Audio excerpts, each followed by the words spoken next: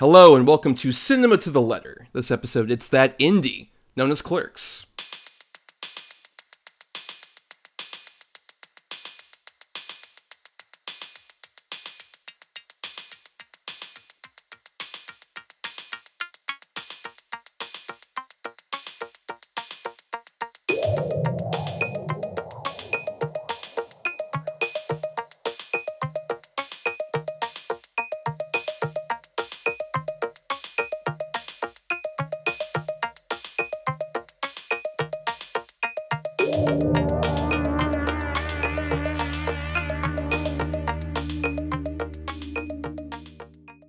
On Cinema to the Letter, we break down the very nature of cinema, letter by letter. For each episode of a film miniseries topic, we cover 6 films that fit a C for classic, I for an indie, N for new, E for egregious, M for masterpiece, and A for atypical. Who doesn't love an acronym, am I right? I am Thomas, and I am supposed to be here today, recording, with the gentleman here. Hello, I am Brian, and I don't watch movies. Really funny line delivery. Very true. Very true. But we're not the only ones here, Brian. We have a customer coming in to, I don't know, say some ridiculous thing to us, and then we say something ridiculous to them, and then we spit in their face, and then they leave. I don't believe he's played by Walt Flanagan. He might be. I don't know. But we have from Marco Polo, an Adult Swim podcast on our own Patreon, as well as just one of my dearest friends, Mr. Tori DePina. Tori, sir, welcome. Yay. Okay, so this is the part where I say a slur, right? No, but Oh, thanks for having me. Thanks for having me. Yes, we really appreciate you doing that and not saying a slur. Which, I didn't edit anything out, guys. He didn't say a slur yet. The night is young. But welcome, everyone, to, yes, this is our second episode of our Disney miniseries, which is interesting given we're talking about our I for Indie, and we tease this in our little bonus episode that we put out. But hard to find an I for Indie for the major conglomerate Disney. But we settled on the sort of loophole of back in the 90s, 1993, the company that distributed Clerks, which, well, there's a lot to get into. Gotta talk about these motherfuckers. Yeah, we'll have to talk about these motherfuckers, yes. But the company that distributed Clerks was owned by Disney at the time, and this weirdly became kind of like a Disney franchise for at least part of it, because, they distributed this movie, and then later Clerks the Animated Series aired on ABC, an inexplicable thing that did happen. And, Kevin Smith worked with this company that will name check in a bit, quite a bit, kind of started off his career, along with, what Clerks is in general. And before we get into any of that, this is monumental, because we have to talk about our history with Kevin Smith. We'll fully establish this to Brian, had no sort of real knowledge of Kevin Smith prior to doing this episode, right? Not really. I knew that he had been, one of these big 90s indie directors who, made these kind of, very cheap movies for, shoestring budgets, and then kind of rose to, cult status and all that stuff. But I mainly knew him as, a guy who talked about comic book movies and comic books and stuff like that. You knew his crying selfies, though. Those great framed crying selfies after, I just saw Thor the Dark World.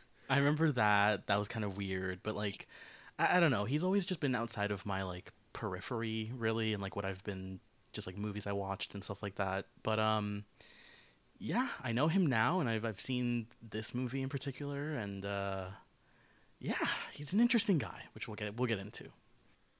Yeah. Yeah, I want to hear about your history with Clerks and Kevin Smith, because it's extensive, right? Yeah, I think it's safe to say that's the case for myself and Tori. Tori and I have been friends for quite a while, and a big sort of bonding thing for the two of us was our mutual, I don't know if appreciation is the right word as much as our fascination with Kevin Smith, that started as love, at least. I'm curious, Tori, why don't you go first? What is your sort of history, your journey with Kevin Smith? So it's summer '99, and me and my brother are bored, and we had the little black box that got us free cable and free pay-per-view and shit. So Hmm.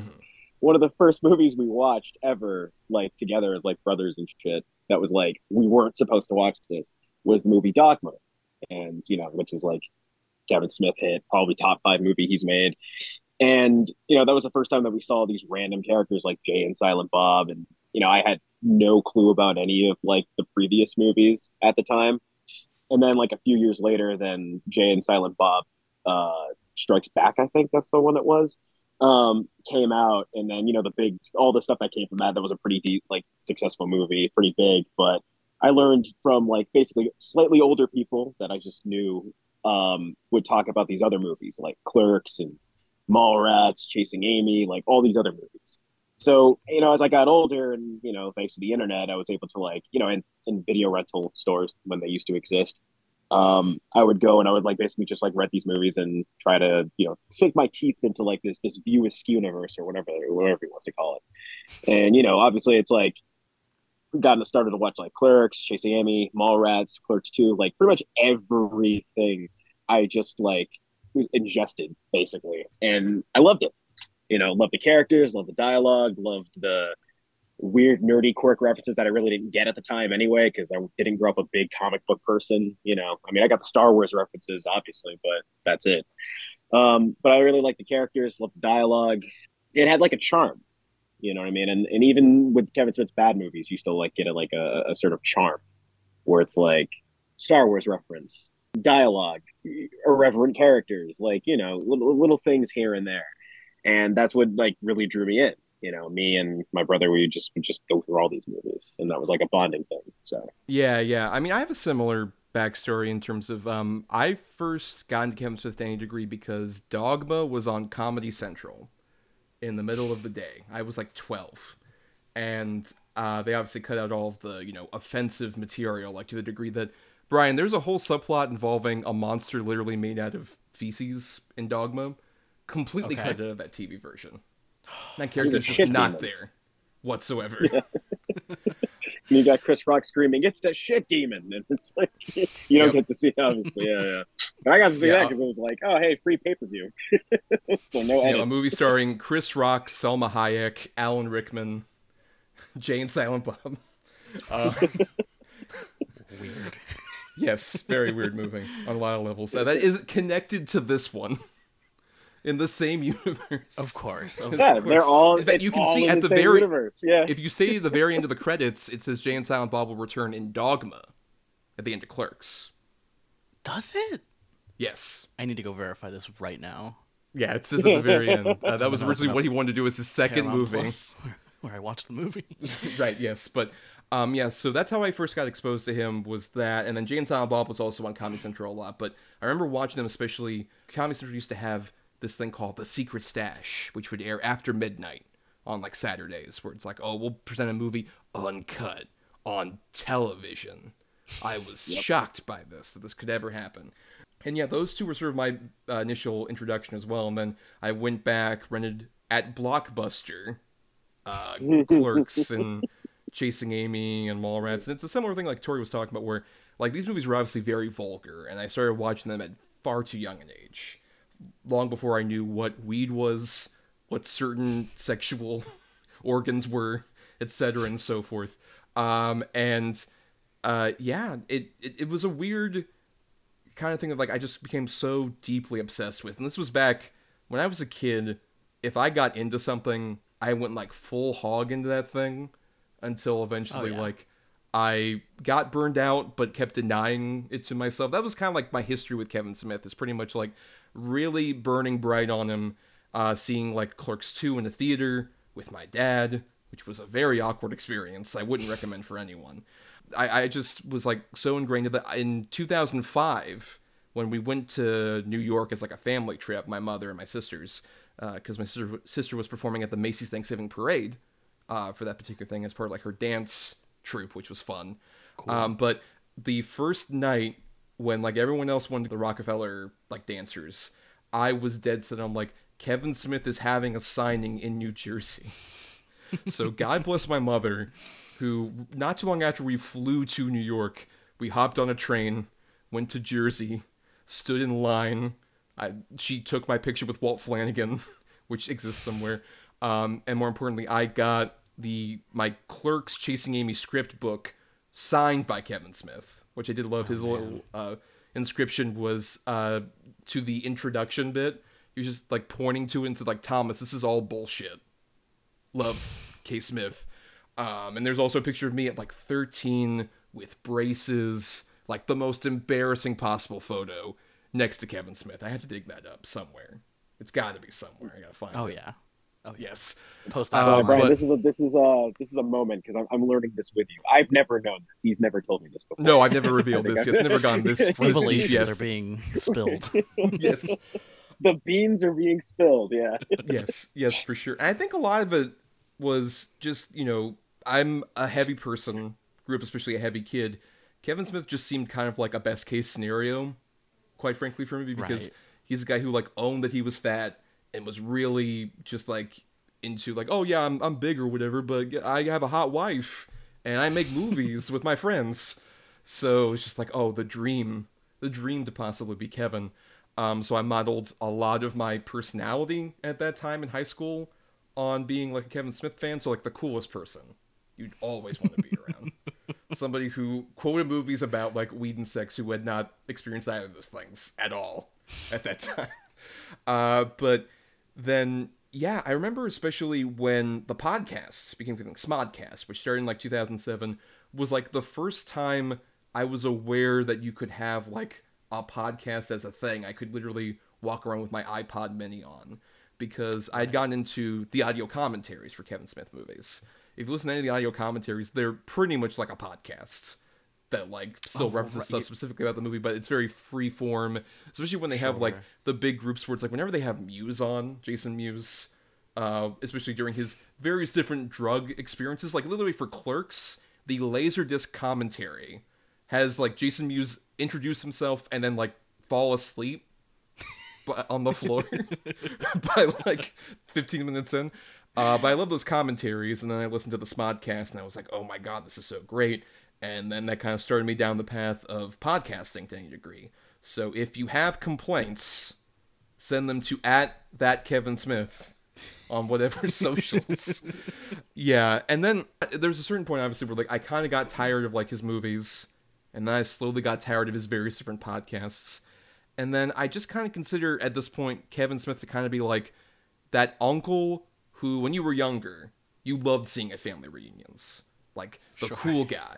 The guy who was kind of immature, wasn't like your parents, but you're like, oh my god, he's like the best person ever.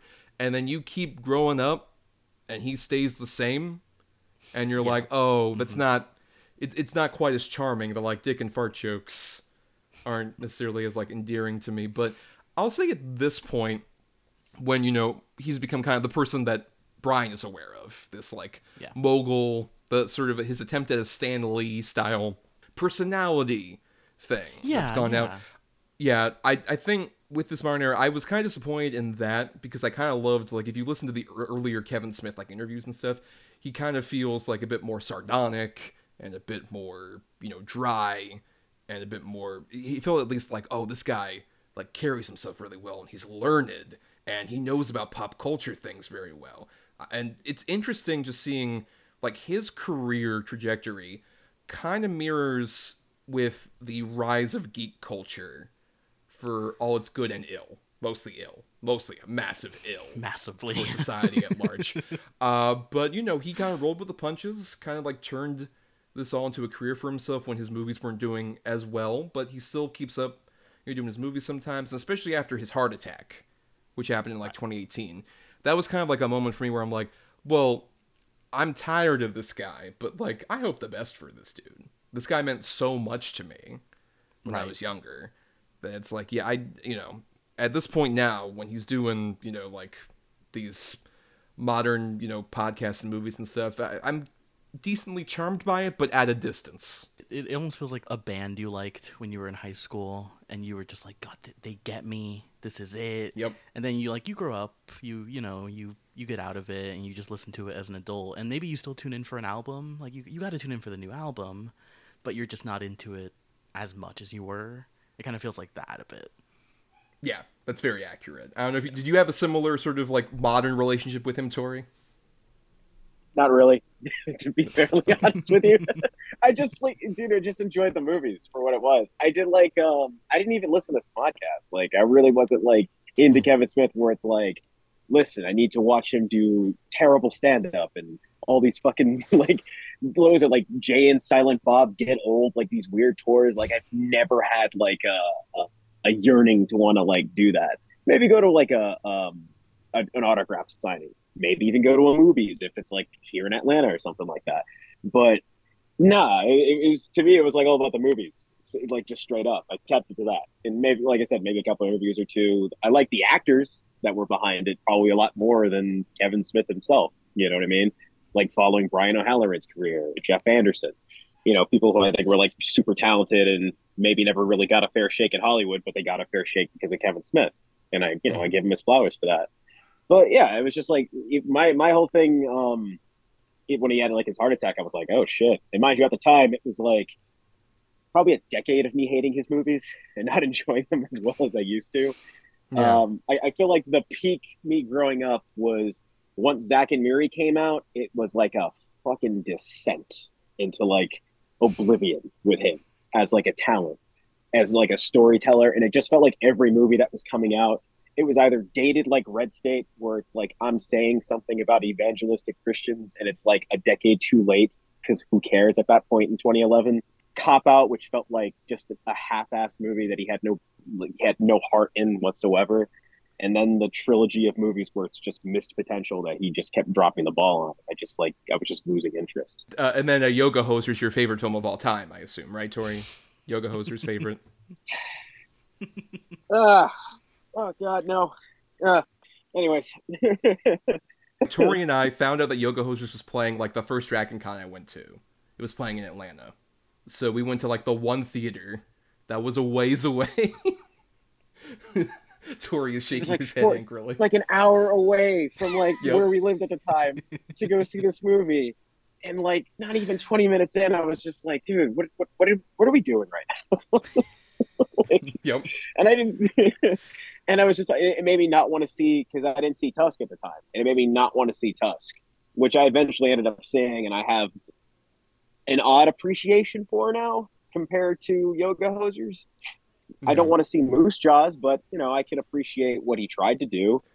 A movie that he keeps claiming like it will happen eventually. I'm like, I don't know, Kevin. There's a lot of reasons you shouldn't do that movie at this point. He's like, dude, I feel like I'm gonna get a Vulgar sequel before I get fucking Moose Jaws. Yeah, Vulgar, the movie that's adapting the opening logo of Clerks, Brian. Like, it's all about that clown, which, weird logo, by the way. Very odd opening logo with, like, the clown, like, coming out in fishnets and shit. Yeah. Yeah. Brian, I may have met you like an hour ago, but I have to give you this advice. Never see Vulgar. You do not ever see Vulgar. Under any circumstance, do not see Vulgar. This is not me saying do not see it and then go against the grain. Like, wink, wink, go see Vulgar. No, this is medical advice.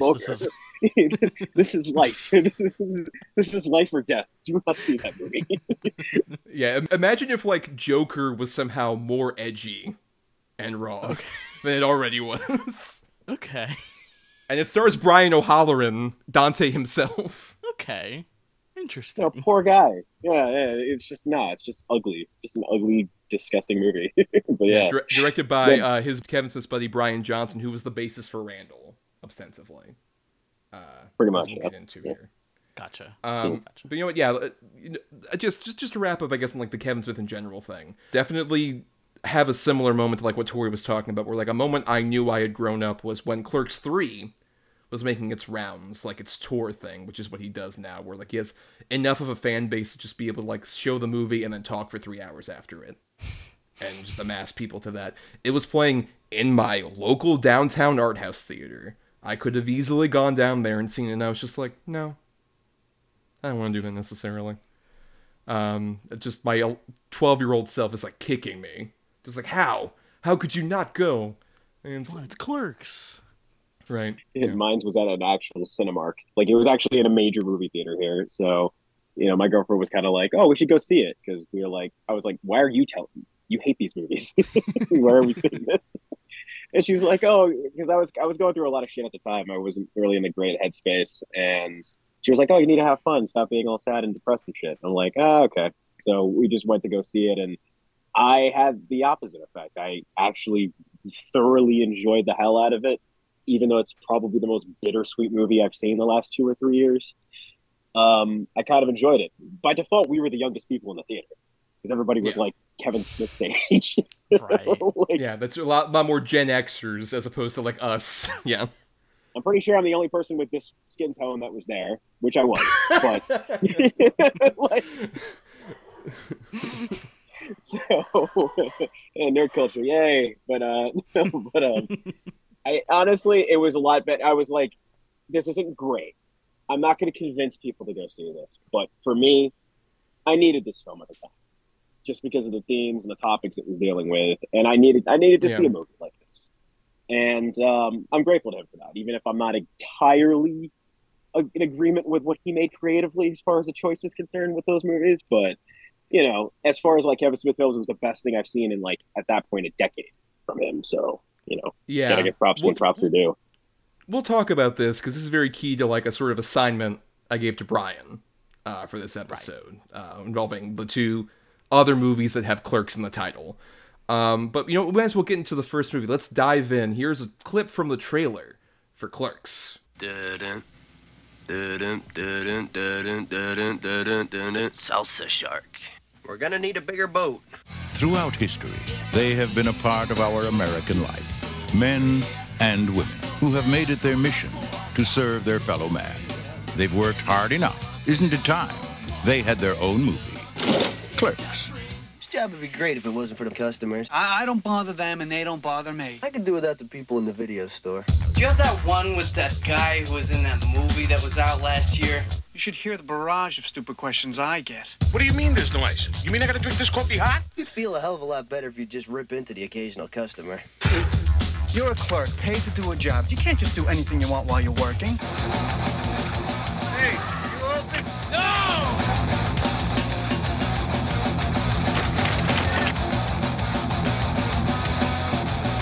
What kind of convenience store do you run here? Miramax Films presents You think anybody can see us down here? Why? Do you want to have sex or something? Can we? Clerks. Just because they serve you doesn't mean they like you.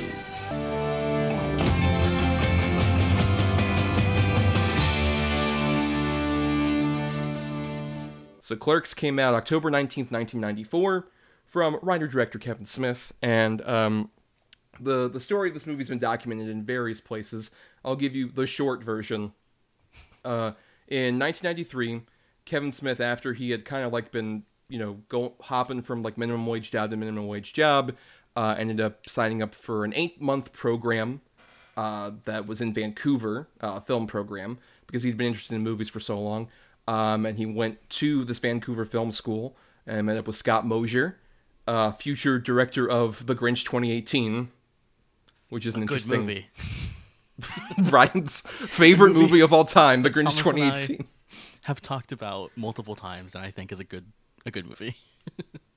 Yeah, it's weird. So this is the guy, by the way, in the movie, Brian. He plays two roles. He plays Willem, the guy with the beard, Snowball, who says, Okay. "That's beautiful, man."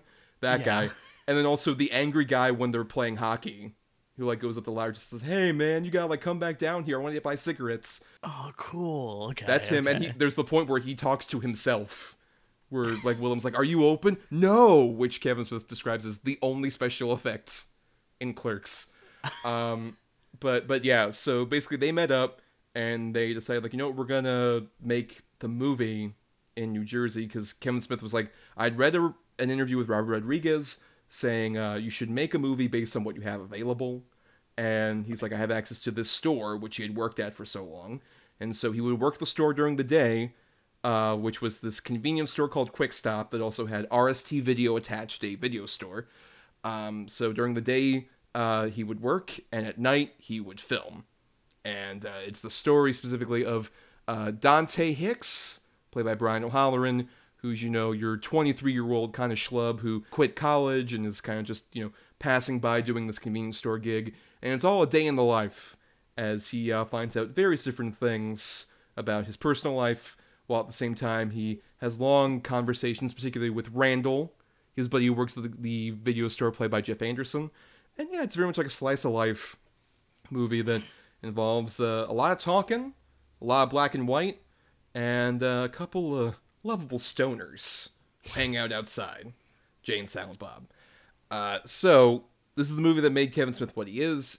He ended up making this on a budget of $27,575, which he got mostly by maxing out his credit cards and selling his comic book collection and stuff. And he managed to put this together and eventually got distributed and ended up making $4.4 million in 94 money. Nothing to sneeze at, considering especially that low production cost. To the degree that like it cost another $230,000 to add like post-production to the movie, including like songs and stuff. So the post-production budget entirely was like over 200 times like the budget itself. So Tori, I'm curious, when do you come across Clerks after your sort of introduction with like Dogma and Jay and Silent Bob Strike Back? Pretty much, it was like a thing that I used to kind of do, and maybe it was the issue that I had with having like tunnel vision focus, like having ADHD, and the website Wikipedia was kind of like my opening to like looking up things I couldn't look up when I was like earlier in my life, not really having internet and not really being able to like look up stuff minus being at the library. So I was like, oh, I really like these Kevin Smith movies. I like Dogma. Everyone always keeps telling me to see Clerks or whatever, even though I'm clearly not the right age to see it. So I'm like, screw it. I'm going to look it up, try to find it, or rent it, whatever. I think I ended up renting it at like a Blockbuster, and then I just like was able to watch it. And I think I watched it like 2 or 3 times that whole weekend, like multiple times, like more times than I probably should have. But when I saw it, I was just like, oh, this is it. This is like what started all the stuff that I was liking. Like this, like I don't get Dogma without this movie being successful, even to the point where like Brian O'Halloran in the character Dante, and then having like the multitudes of Dante-like characters that are throughout the universe, like the reporter in Dogma, for instance. Right, yes. Brian, in Mallrats, Chasing Amy, and Dogma, Brian O'Halloran comes back as other characters with the last name Hicks. So implying there's like a series of cousins who look very similar to each other. Who live in like this New Jersey area. That's pretty funny, guess. The douchiest one is in Mallrats, because you get to see Brian O'Halloran with like long hair, looking like the dude who did The Room, and he's clean shaven, but he looks like he has like a puffy like marshmallow face when he doesn't have a beard. So it's just like this like weird curvy face looking jerk who's like trying to like get in with people, and he's trying to do all these like sweet one-liners, and they're terrible. And in Chasing Amy, he plays like an MTV executive next to Matt Damon, by the way. Oh. Early Matt Damon appearance in that movie. Wow. Meanwhile, in Dogma, he plays a reporter who's just a reporter. He's just there's nothing really much to him except he's just a reporter. So, and Jeff Anderson also plays like a gun clerk guy who like sells the Ben and Matt again. Once like that movie's so weird. But Dogma was made like as they were winning their Oscars for Good Will Hunting. Right. Like they left the shoot to get their Oscars. It's weird. It's wild. But anyway, back to Clerks. So Brian, I'm very curious. Just walking into this blind, how'd you feel overall about Clerks? It's really interesting to watch this movie, especially because I haven't seen it before. But I think for so many reasons, because one, I'm clearly much younger than the audience that this movie was kind of meant for. Yes. How dare you? But also, just watching it in 2023, like, how is this going to hold up? Basically, 30 years later. And I really liked it. I think it'd be really easy to just watch this and dismiss it as, like, just kind of, whatever, 90s stuff, part of, it was influential at the time, but hasn't aged well. But I think there's a lot in here that still to this day holds up. And there's a lot in here that I think someone like me who had no context for Kevin Smith, I understand why after this he became such a big deal, because like the kind of scrappy nature of this movie is really interesting. I think that the movie, despite how 90s it is in like a lot of the bad ways it has aged, I think certain aspects of the movie still resonate, and I think you know, I get it. Like, I get why this was such an impactful movie at the time, and it also just is one of my favorite kind of genres, which is 90s malaise. It's just a genre I've loved in movies for Yeah. a bunch of, just a bunch of other movies of this time. Some obvious ones, like, of course, like, you've got like Fight Club and The Matrix and stuff, but like other stuff like, The Ice Storm or whatever. Or even the movie that influenced Kevin Smith greatly with this being made, Slacker. Richard Linklater. Slacker as well, yes. Which this reminded me so much of Slacker, Yeah. for obvious reasons. But yeah, I mean, there's a lot in here I really like, but I don't know. I'm kind of curious to hear, kind of, especially from you, Thomas. Like, what was it about like this movie that really like got you? I'm curious because I get it, but I'm curious to hear kind of your perspective on it. Well, yeah, when you consider that this wasn't my introduction, I feel like if this had been the first Kevin Smith movie I saw at like 12 or whatever, it'd be like, I don't know, this is like kind of funny, but it's not really grabbing my attention as much as like Dogma's a weird like urban fantasy movie about angels and demons fighting each other, but on a Kevin Smith scale, so no real like action choreography or anything like that. And then Jay and Silent Bob Strike Back is very much like a 2000s era comedy, all the sleekness of that. Right. Versus by the time you get back to this point with like Clerks, like I remember just finding it like interesting as a kid, as like, oh, this is like sort of the early Promethean version of what I liked about those other movies. But at the same time, it's also, I think, twofold. One, that whole geek culture thing that I referenced earlier, because when I watched this, it would have been probably more around like 2005, so that would have been still like a fresh thing. This was pre-MCU days, kids, when, being a dork and a nerd was, just seen as like, oh, he has a pocket protector or whatever, instead of now where it's just consumed all of our lives, and it's just everywhere, and everyone loves all the superhero things. Like, I definitely found out about certain, like, Marvel-specific characters for the first time because of Kevin Smith dialogue. Of course, right. Like, I was aware of Star Wars, but anytime they reference, like, a comic thing, I'm like, oh, what's that? What's that thing? I have no idea what they're talking about. Why is he talking about the Thing's penis, which happens in Mallrats? There's an extensive talk about superhero sex organs involving Stan Lee as well. he did the Stan Lee cameo before Marvel got to it. That's funny. Yes. Funny. But yeah, I think like that geek culture thing definitely appealed to me at the time. But then also as I've grown up, I think the bigger thing that sort of makes this one stand out is definitely, I would say, if not Kevin Smith's best movie, then one of his best movies. It's just the thing that you're talking about, Brian, that I think really stays similar is just minimum wage jobs and how much it fucking like sucks working them. I'll just say we met on a job that's not too dissimilar from pretty much, yeah. The quick stop thing. Yes, right. I was at that job at far too old an age, I would say, compared to my coworkers, I would argue. And I remember saying literally the line of just like, this job would be great if it weren't for the customers. And whoever I was working with laughed hysterically. They're like, that's a great line, dude. I can't believe you made that up. And I'm like, I didn't make that up. That's from the whole movie. It's so interesting though to think about like when Clerks is coming out, and it does. I don't know.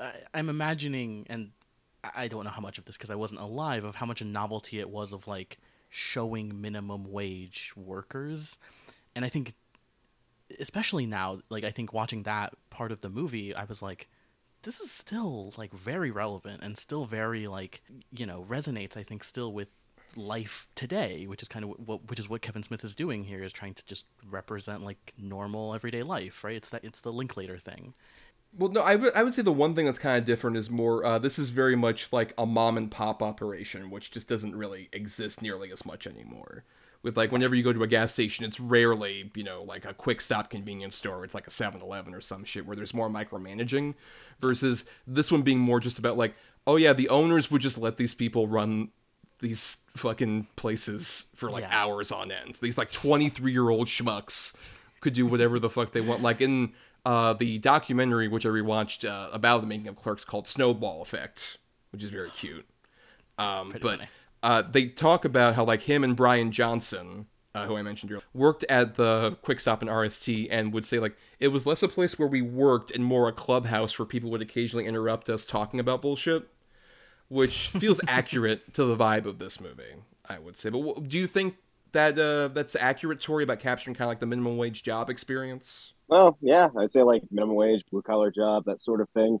That's the thing I like about these, at least the first one, because it's most like it's kind of like restrained, but not like unrestrained. Because like Clerks 2 feels like a completely different movie. Same with 3.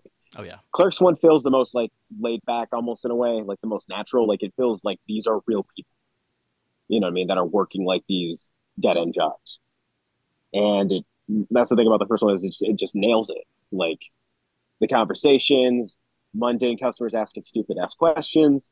I still work in customer service, so I'm like, this is still like every day where it's kind of like, I get asked, I'm in the middle of my job, oh, where's the front entrance? And then I have to be like, right behind you.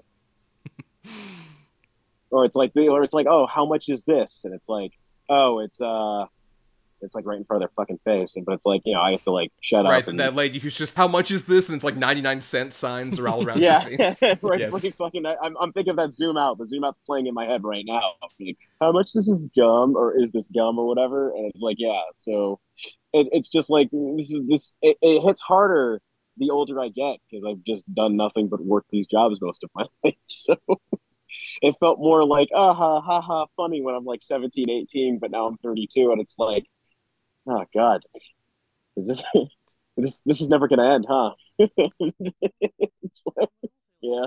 One of the surprising things I found about this movie is that like it's doing that whole minimum wage worker thing and doing that kind of next to this like stoner comedy that's just so crude and like ridiculous. And yet like the thing I find kind of most surprising is how earnestly it does kind of handle that like minimum wage is killing you kind of feeling, and how like with Dante's character, like eventually like that idea of like how hard it is to like pull yourself out of that. And like I think the movie earnestly like reckons with that, which is I think like you were saying, Tori, like it feels very natural in a really like in a way that definitely Clerks 2 and Clerks 3 don't. But yeah, that's what I found so interesting, is the way that it kind of actually engages with that conversation of like, but it's really hard to like pull yourself out of working just a minimum wage job, because it can just feel like,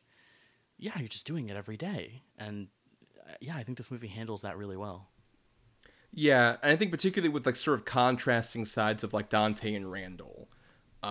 Like Kevin Smith has often said that like Randall was based on his buddy Brian Johnson, who was much more sort of like, aloof and not that concerned with like other people's feelings as much as like the guy he was talking to at any point, including Kevin Smith.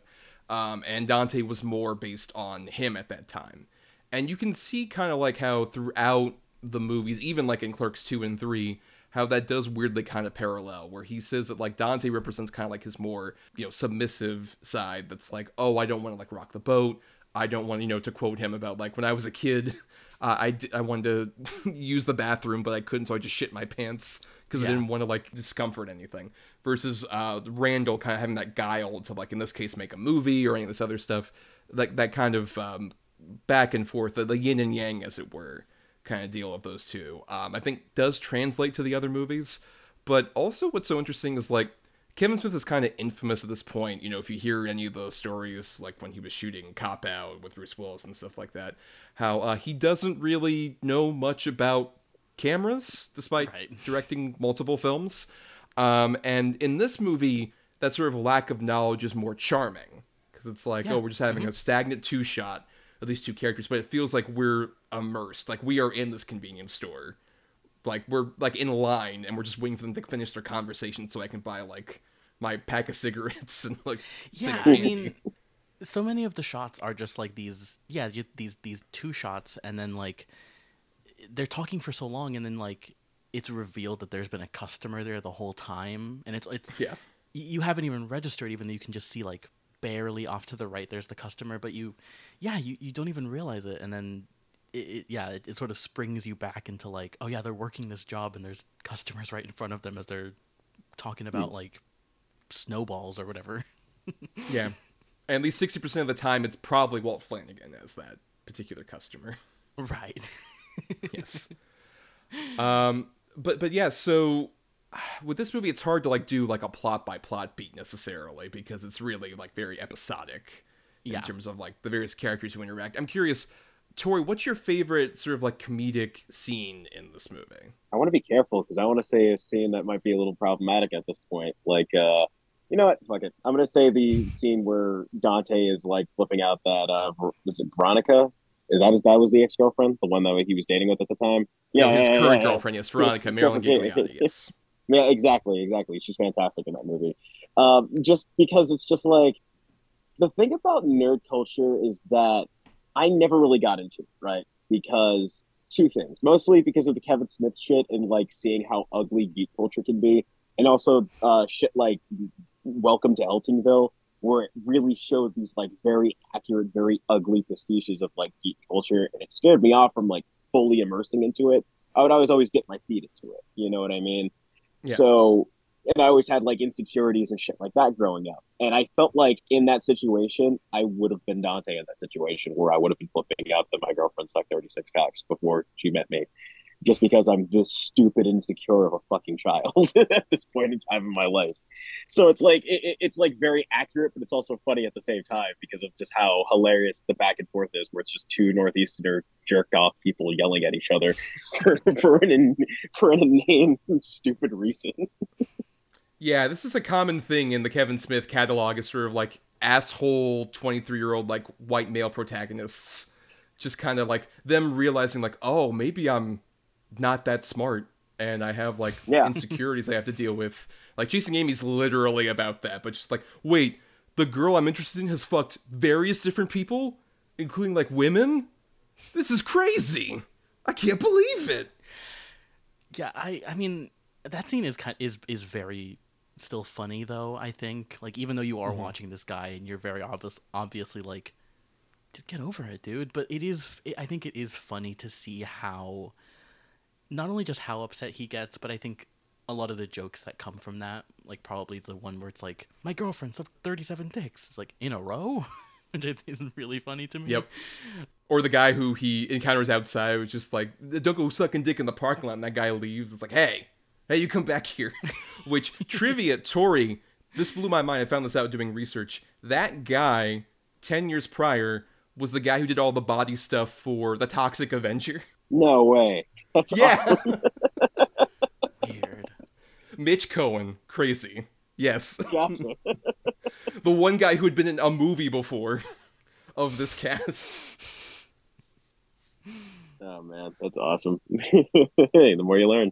I'd say the fun at the end to me was hilarious. Just for the close-ups at one point where I'm pretty sure Randall breaks a piece of bread over Dante's head. Yes. And it's just like, it's just weird. And maybe that's like the wrestling fan in me, where almost any inanimate object you get hit with involves you selling it like it was the worst pain ever that you just got hit in the fucking face with. But just the idea of someone just grabbing a piece of bread or grabbing like a random sandwich and just beating your best friend over the head with it just sounded so like absurd to me, or looked so absurd to me. So that's also like the charm of that is just how like scrappy it does feel. Like it feels like an actual like awkward fight someone would have in a small ass convenience store. If that were to happen. Like, even just the way that, like, the Snickers and all the different candies are, like, strewn across the floor and everything after that. And I think I really do agree that, like, even with some of, like, the stuff that could be, like, considered problematic by, like, a modern spectrum, the comedy is also just from, like, the insecurity of this main guy.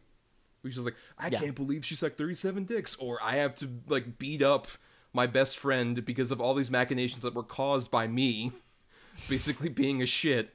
That could, and I think in the wrong hands, end up feeling like, oh, why am I following this protagonist? Why do I give a shit? But it does feel like, with the distance of me being now nearly 10 years older than Dante was, Jesus fucking Christ. But just having that perspective, like, oh yeah, this guy is like completely immature and doesn't know what he wants to do with his life. So he'll just like grab onto like the nearest life preserver of like Caitlin Bree or Veronica or any number of other things to try and like coasts his way through life. Yeah, and I mean, like, I think another reason why you kind of buy this character and you kind of are invested into this character is like Brian O'Halloran is really good in this movie. I think he's very good in the first one, and I think he really like sells it as like just this ordinary guy, and he doesn't look like a movie star. He doesn't look. I mean, no one in this cast does really, but like he really just sells that. And like one of my favorite scenes is like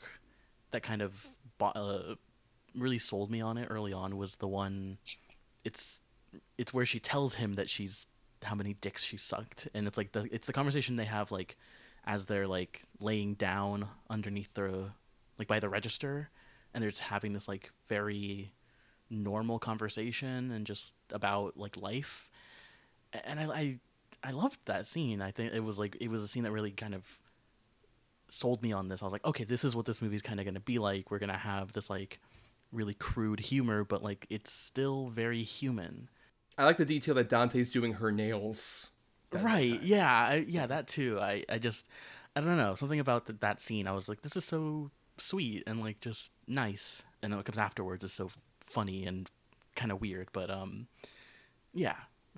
Yeah, I don't know, man. Like, I love how they do a great job of conveying that, like, Veronica is somebody who's obviously very strong-willed, like her whole introduction with the Chulies gum guy, which is great. About just like, wait, you're from Chulies? That's why you're trying to sell gum to people, which is a funny bit.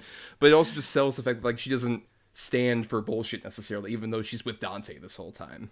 Which, like, is her Achilles heel for bullshit, is Dante fucking Hicks. But I like that. I agree, yeah, that it feels like there's a bit more of an intimacy thing, because you have, like, O'Halloran was, like, a local theater actor who had worked in, like, New Jersey. So you either have, like, local actors or just people who Kevin Smith knew. Like, Jeff Anderson was, like, a high school friend of his who had never acted to any degree before this movie. Or, of course, fucking Jason Mewes. Here at, like, 19, Smith just wrote full things based on, like, what he would say, because he was, like, one of these friends of his who was, like, a bit younger than Kevin Smith, but he just found, like, this guy's funny and weird and so wholly himself, and you can see why he's kind of carried throughout, because as much as, like, the Jay and Silent Bob shtick can get old at certain points, Mewes just has this weird, fun energy that isn't really replicatable by anybody else. Yeah, he's like, I don't know, there's something about him that you're just like you constantly are like, what the fuck is this guy gonna do now? Like he's so energetic and he's so weird, and like, yeah, you do want to just watch whatever this guy's talking about. He's so compelling, you know, in a weird way, and he looks so like unique and everything. The way he's dressed and everything. Yeah, he's great. He's great. Probably not his best performance if you look at it like critically, as far as like all the times you see Jay and Silent Bob, because I feel like at that point he's not even acting; he's just being himself. He's like, "I'll fuck anything that moves," or whatever the fuck he said. Just dropping just F-bomb after F-bomb, just saying whatever the fuck he wants compared to like his later movies. But there's something like raw about it. You know what I mean? Like I said earlier, like it feels like real people. Real assholes, but still real people nonetheless, you know? Like, apparently, that was a big thing where in prep for this, when, like, he gave Mewes all the dialogue, he was just like, I don't know if I can say these things. Like, I literally transcribed what you've said to me many times in this movie, dude. And he's like, oh, I don't know, I feel dumb saying it in front of people. He was very camera shy. But I think that kind of comes off, like, I love the bluster of his introduction with, like, Jay and Silent Bob. Like, the first time you see him, like, right outside the Quick Stop is so, like, it's filled, obviously, with some of the more dated things that we don't necessarily agree with. Like, he says a couple of F-bombs that aren't fuck in that long diatribe of his. But it comes off to me just more of like, oh, you're a child who has no idea what they're saying. Like, this is charming. You heard this on the playground, basically. You're repeating it. Like the circus seal line, which is so funny to me. Just, like, fuck you up like a circus seal. And then doing the movement is, like, just so funny to me. And like, yeah, it just, him and Jeff Anderson, Randall, like they do just remind me of like these like scumbag kids that, you know, right? Just whatever like scumbag kids hung out, like they're probably drug dealers, like Jay and Silent Bob. Like they sell that so well that, like, you know, they feel like people that you might have gone to school with or something, and just kind of what they ended up doing is this. One of my favorite bits that is clearly like a flub, but works perfectly for him, is like during his big monologue at the end, like the last scene with Jay, where he's talking about like, yeah, I see Veronica come in and she brings you lasagna, And there's a point where he says like, "Oh wait, I fucked that up," and just that's actually what Jason Mewes did. He fucked up on the day, and they kept it, and it just works perfectly because you can tell this is like a guy who does not think at all about what he's about to say before he says it. And like once again, like that charming kind of like innocent kid way. When he's just like, "I'll fuck anything that moves," it's like you haven't been with anyone at all. You sweet summer child. He's very defensive. Remember, guys, he's not gay. He lets you know that. In case you couldn't tell, he'll remind you many times that he is not completely whatsoever. 100% straight. Yeah. Did that stuff at all bother you, Brian, going to this now, your modern sensibilities? I mean, not necessarily. I mean, some of it is like, I think with any sort of dated thing, especially from the 90s, you just have, part of it is just like, it was the 90s, it was a different time. Yeah, it doesn't bother me nearly as much, and especially I think because, like you said earlier, Tori, like all these guys are like kind of scummy, kind of assholes, but like they feel like real people, and like there are plenty of real people I knew growing up who said a lot of bad things like this, right? Especially, you know, yeah. So it didn't bother me as much, but I think it's certainly something I could see people watching now and being like, oh, this is weird that they're saying all of this, and some of the humor I don't think lands as well because of that, but yeah, I think there's a lot of other stuff here that still has aged well, like I mentioned before. But yeah, like even something as like upsetting as the climax of this movie. Sorry to say it. In retrospect, not a great word to use to describe it. But like that climax with like Lisa Spoonhauer and her whole thing where she thinks Dante's in the bathroom and somebody else is there who'd been there for a while. That could be like very, very uncomfortable and disturbing if done poorly. But I think they do a great job of like, one, only really saying it. Like this is definitely a movie that's just like, we only are saying what is going on. We can't afford to show you anything beyond like this counter, basically. So it lets you kind of paint that image in your head. But also they at least like try and paint that as like what it is, which is like horrible and uncomfortable, but also the main sort of comedy being like these paramedics coming in and just being like, what kind of convenience store are you running here? This is just fucking crazy that this is happening. And I think that works for this movie where it almost plays out, like I said, as like this kind of like almost audio drama with visual aids kind of thing, just telling you like what's going on. That kind of works to its advantage for something like that, or some of the other more uncomfortable things. But at the same time, then you also have stuff like a comedic beat I feared would like age so poorly with like how over Star Wars I am. But the whole contractor discussion is still really funny. Because it's focusing on like this weird idiosyncratic corner of the Star Wars universe. And then just the genius of having like the one construction guy come in and bring up the mob connection. Just like, if those stormtroopers knew what they were getting into, I don't feel sorry for them at all. I wouldn't have taken the job. It's like really fun. What does he say? He's like, a contractor also deals with this, like point kind of with his like to his heart or something like that. Yes. Like, yeah. You know what they signed up for. Yeah. Jersey. Yeah. Right. God.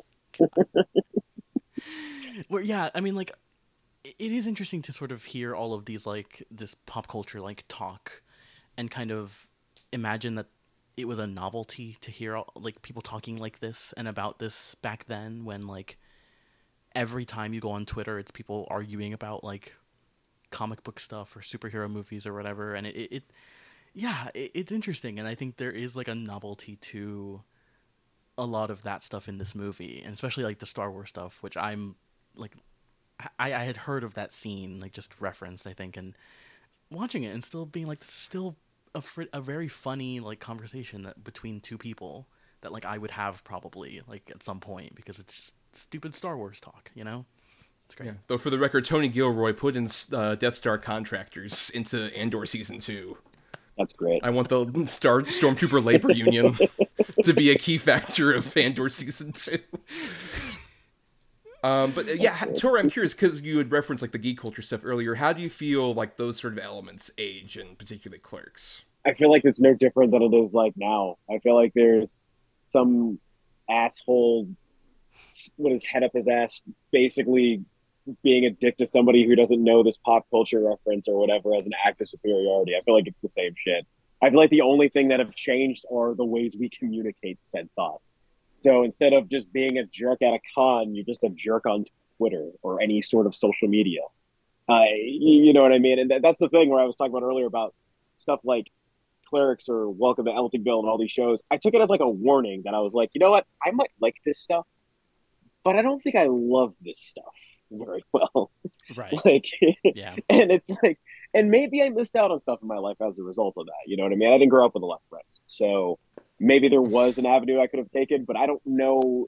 I didn't want to be an ugly person like that. Maybe it was too much guilt, too much empathy I had. I didn't want to be like those fucking people where it's just like you're just this miserable guy fighting over a fucking Han Solo doll or whatever, or being a jerk to somebody. I didn't want to be Simon Pegg yelling at the kid who enjoyed episode 1 and like spaced. Right.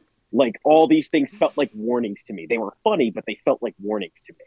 So it's like, don't be like this. And yeah, thankfully, so yeah. That is an interesting thing about this, where like for us, Tori, as like younger millennials, Gen Xers kind of had that reputation, at least to me, of like the guys who ran the comic book store, who hated kids being in the comic book funny pages store, where like you would try and like, can I get this collected edition of Batman: The Dark Knight Returns? Like, whatever, fine, go ahead and purchase that and get the fuck out of my face. Like, there's that kind of vibe that these characters could fall into. But there is just the factor of like them dealing with specific customers who act like assholes makes me still endeared to them. Like the guy who's like, I've been waiting outside for an hour for the video store to open because I want to return this tape so I can never come here again. And then Dante throws away his keys. Yeah, left your keys. Yeah, have you seen keys? No time for love, Dr. Jones. Boogie's on out of there. Yeah, I was like, and that's not even, I don't even think that counts as boomer. That might be greatest generation there. So it's like, that's true. Like a 50-year-old guy in 1994, yeah, would be more roughly. Yeah. I guess that. And it's like, dude, I wish I could do this to half the boomers I got in my job right now. Fucking douchebags. But yeah. But it's like, oh yeah, I have bills to pay and I don't want to be homeless. So take it on the chin. Give it to me. It's my fault. Well, I guess that's why Gen Xers have this like this overrated view of themselves as being like, we were the first real generation to rebel against, you know, the old people. And now it's like they kind of learned nothing because a lot of them tend to be now the old people where it's like, you fucking millennial snowflakes or you fucking Gen Z, so whatever, dude. I'm glad that me and Tom are kind of like, now we get to kiss our own asses here. We're not going to be that way at all, thankfully. No, clearly not. No. We're better. We're different. Me doing a podcast with Brian, I think, confirms that. I don't have that. I could do that to Brian every day. Off mic, I do all the time. I just call him like a worthless Gen Zer and get off my lawn. But stop TikTok dancing on our podcast time. Like, what are you doing? To be fair, that's all that Brian does. Like Brian, like when he's not talking, is doing TikTok dances. I've been doing TikTok dances this whole time on the Zoom actually, and that's why I haven't been talking. I'm just jealous he has the hips to be able to floss. If I try to floss, I hear cracks and joints that I remember. Oh God, I hurt this today. What is wrong with me? Yeah. But, you know, I'm already bitter about things, right? But I feel like I'm bitter to people who deserve it. Or I want to be the guy who's like the asshole to people who deserve it or whatever. You know, not to be like completely consumed by it. Have some of it, you know, be a little bit bitter. But don't be consumed by it like the fucking Gen Xers are now. Or how the people are in half these like nerd culture comic book type fucking universe movies or whatever. Because it's not happy. It's not a happy life to live. Yeah. This movie, I think, even taps into that a bit because, like, the whole thing, I love, like, whenever Randall has, like, sort of his epiphany moments, they're just clear, like, him looking at the obvious that Dante's not seeing at all. Right. I love that bit at the end where he just says, like, boo fucking who, like, we're monkeys, we push buttons. Yeah. Like, this isn't that big a fucking deal, and you make it into this big fucking deal because it's all you have, basically. Like, come on, man, don't take yourself that fucking seriously. Yeah, I mean, that's an aspect of the movie I find so interesting is the way that it is kind of like about guys working minimum wage, and it's killing them, and it's difficult to sort of pull yourself out from under that kind of lifestyle. But also it is a movie that is kind of like, but also is it really that hard? And is it really like, and like, do you need to take it so seriously? All these things where it's kind of earnestly kind of engaging with what these guys are actually dealing with, but also kind of, again, this is kind of that Gen X thing of just like, well, boohoo, like, oh well, and I guess that's kind of the thing where I think this movie is a bit different from, like, I think not to say like you couldn't make Clerks today, but I think if you were to make a movie like this about like working class kind of people, it would kind of focus, I think, on some different issues. But that it's an interesting kind of, I think, juxtaposition, the way that this movie handles that, right? Of like working minimum wage job, but also like Randall is kind of right about Dante in some ways, where like, what's the analogy they use about like, shit or get off the pot, right? Is that the one? Right. Yeah. Like that kind of thing, which he has a point. He has kind of a point. And I think, it's interesting that the way the movie kind of does that kind of thing, I think. That's what really works, is that like this whole movie is kind of like about the malaise that you have from kind of like working that minimum wage job as much as you have, but it's also just kind of pointing out from like all perspectives, like this situation sucks, because like a convenience store by definition is just like a place you want to get in and out of as quick as possible, a quick stop, if you will. That just like no one wants to be here. Even the guy behind the counter doesn't want to be here. The people who are getting like whatever they need, their cigarettes or whatnot, are here to do it as quickly as possible. So they don't want to hear your long rambling conversations about how many dicks your girlfriend sucked, or how stormtrooper contractors work, or any of this other bullshit. But at the same time, you feel that kind of like that endless barrage of like people being caustic to you is so accurate. Like that montage that happens, just like, this coffee's hot. You have to drink this coffee hot? You don't have any ice? Yeah. Like stuff like that. Or my favorite, David Klein, the cinematographer, popping up as the guy who's like, you got anything? Oh, Navy SEALs at the video store. And then later we're just like, hey, do you sell tires here? Oh, Mini Trucker Magazine. The old guy gets spat on by Randall, where he's like, oh, ha, ha, funny thing in newspaper. I forget the exact dialogue. It's been a while, but where he's just kind of like meandering about. Oh yeah, like the Weekly World News stuff, where like he says, I believe, like alien revealed as head of Time Warner, and I'm like, oh wow, Zaslav got the job early. But.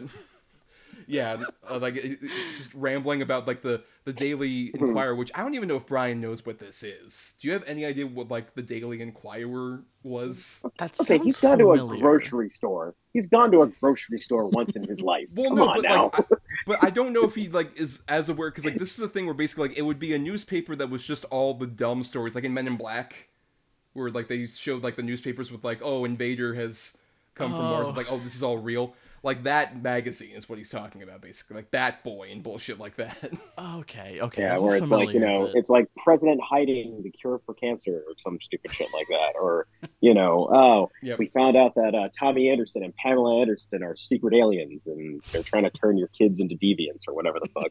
Yeah, I remember I got an issue of that and I brought it to my elementary school, and we had like a bomb drill, so we all went like to across the school, and I was like reading it out in the open. And my teachers like confiscated it from me. Like, it's just, I want to find out if Bat Boy returned. I have to know.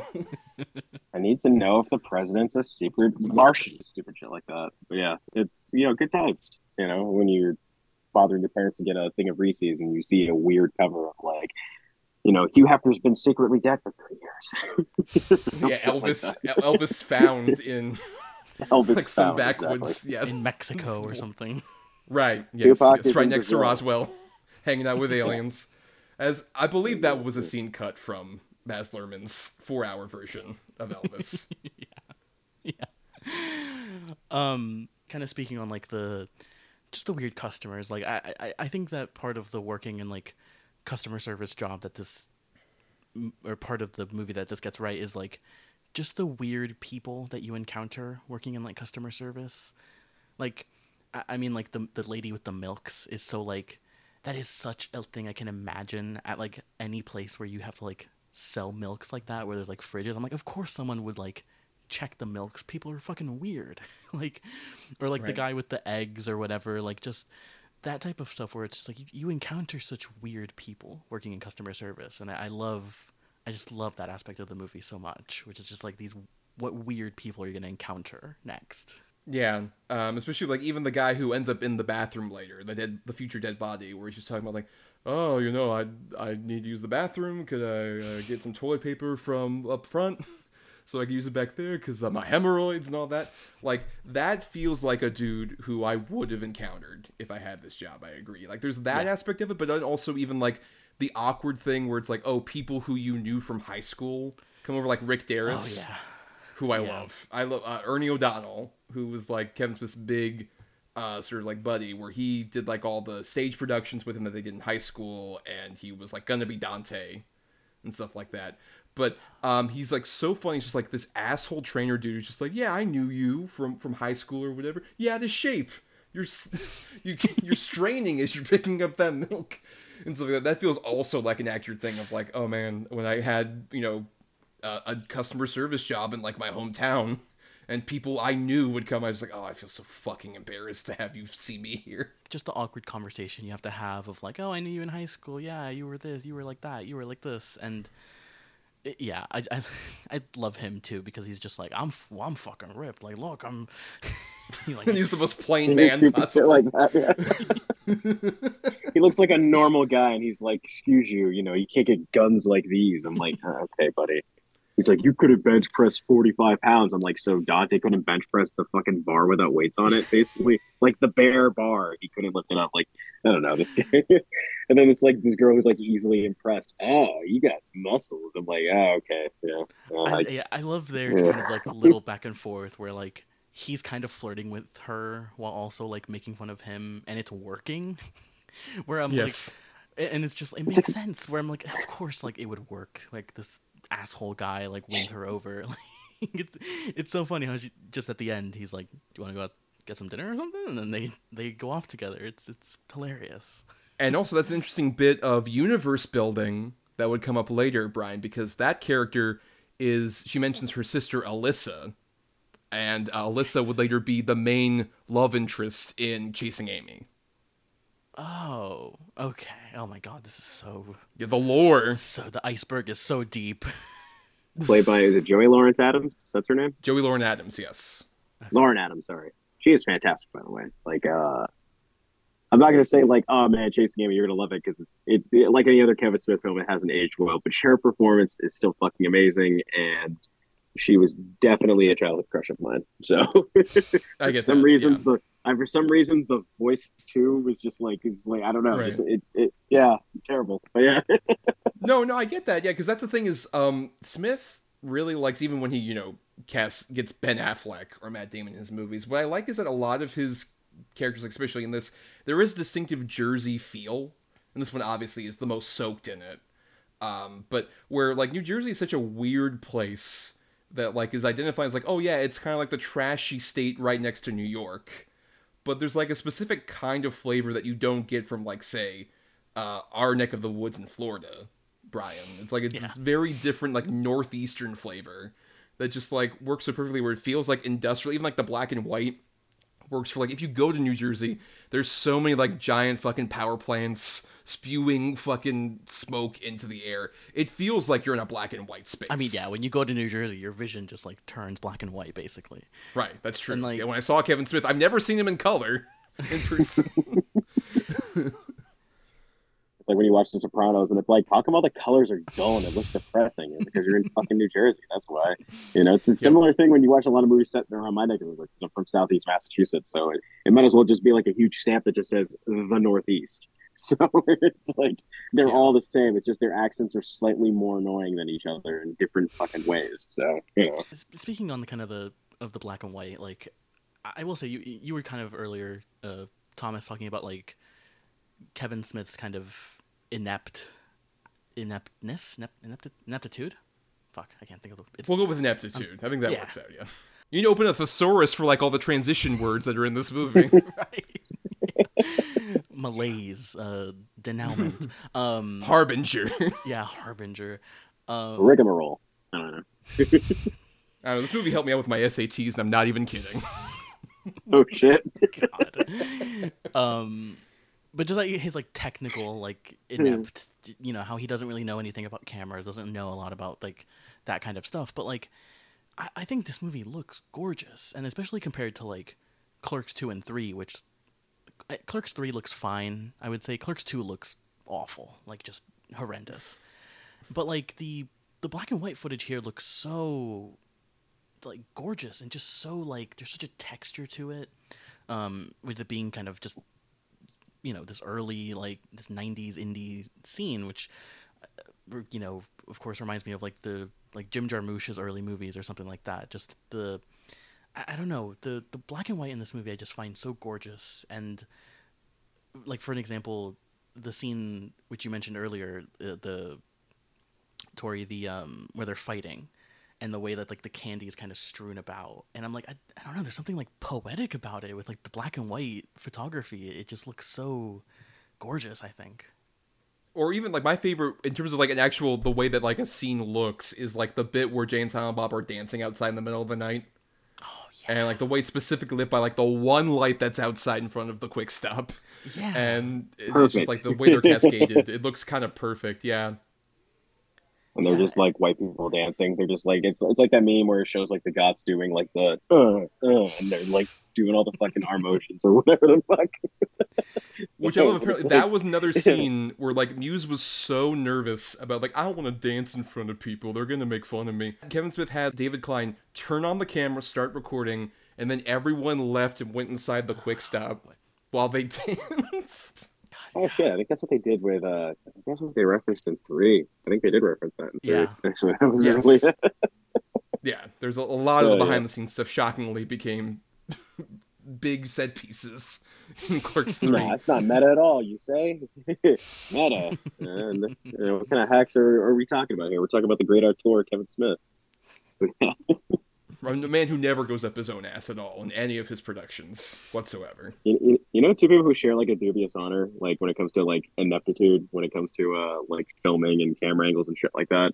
I used to always make this very probably not aged so well joke about Tyler Perry basically being Kevin Smith for me people, where it's just poorly shot movies, no technical prowess or ability whatsoever, but there's like a charm to it that makes people want to keep coming back. I'm sure Kevin Smith wishes he had the box office success of the Tyler Perry, catalog, but they're both terrible from a technical standpoint as far as how everything is shot. What are you talking about? The Medea makeup is always consistent, Tori, especially in later films after they're successful. Oh god, dude, I haven't seen since I Can Do Bad by myself, which to me I was like, you know what, this is as good as it's gonna get. I'm not sticking for the ride. I'm hopping off the train here. No, I've seen his White House set though in many TV shows of recent. Oh god, no. I've seen some of this too. But yeah, just like the I don't know, just it's weird how they have like such similarities for different audiences. It's just like because you were saying earlier about Clerks 2 looking bad. I don't even know if Clerks 2 just looks bad. It just looks very basic. You know what I mean? And the thing about Clerks 1, it's not basic. Clerks 3 brings some of that magic back and does a better job from a technical aspect, but it's like you mentioned Jim Jarmusch earlier. Like it has that coffee and cigarettes look to it, that really nice black and white look to it. Yeah. It doesn't look like it's done for, even though technically it was done for reasons to kind of cheap out on the production. It ends up looking the most distinct out of even compared to the other two movies, or even other movies in Kevin Smith's filmography. So it's like, it pops. It looks good. Which is the disappointing thing about Clerks 2 is that it doesn't look as good. Shit. So. No, I think that's the problem with like the later Smith movies is like the more of a budget he has, the more his technical ineptitude really like is on display. Like even with like right after this is Mallrats, which is a Universal production, cost $6 million. There's a lot more of like those two shots. And it's so like with that bigger budget, it kind of just like puts you at a distance as opposed to like this or Chasing Amy, which was only made for like around $300,000. Like there's more of this kind of like authentic kind of grime to it that feels like they're kind of like working off the seat of their pants, which is much more charming than like when you get to even as low budget as like a Yoga Hosers is. Like the moment Smith uses like CG or practical effects.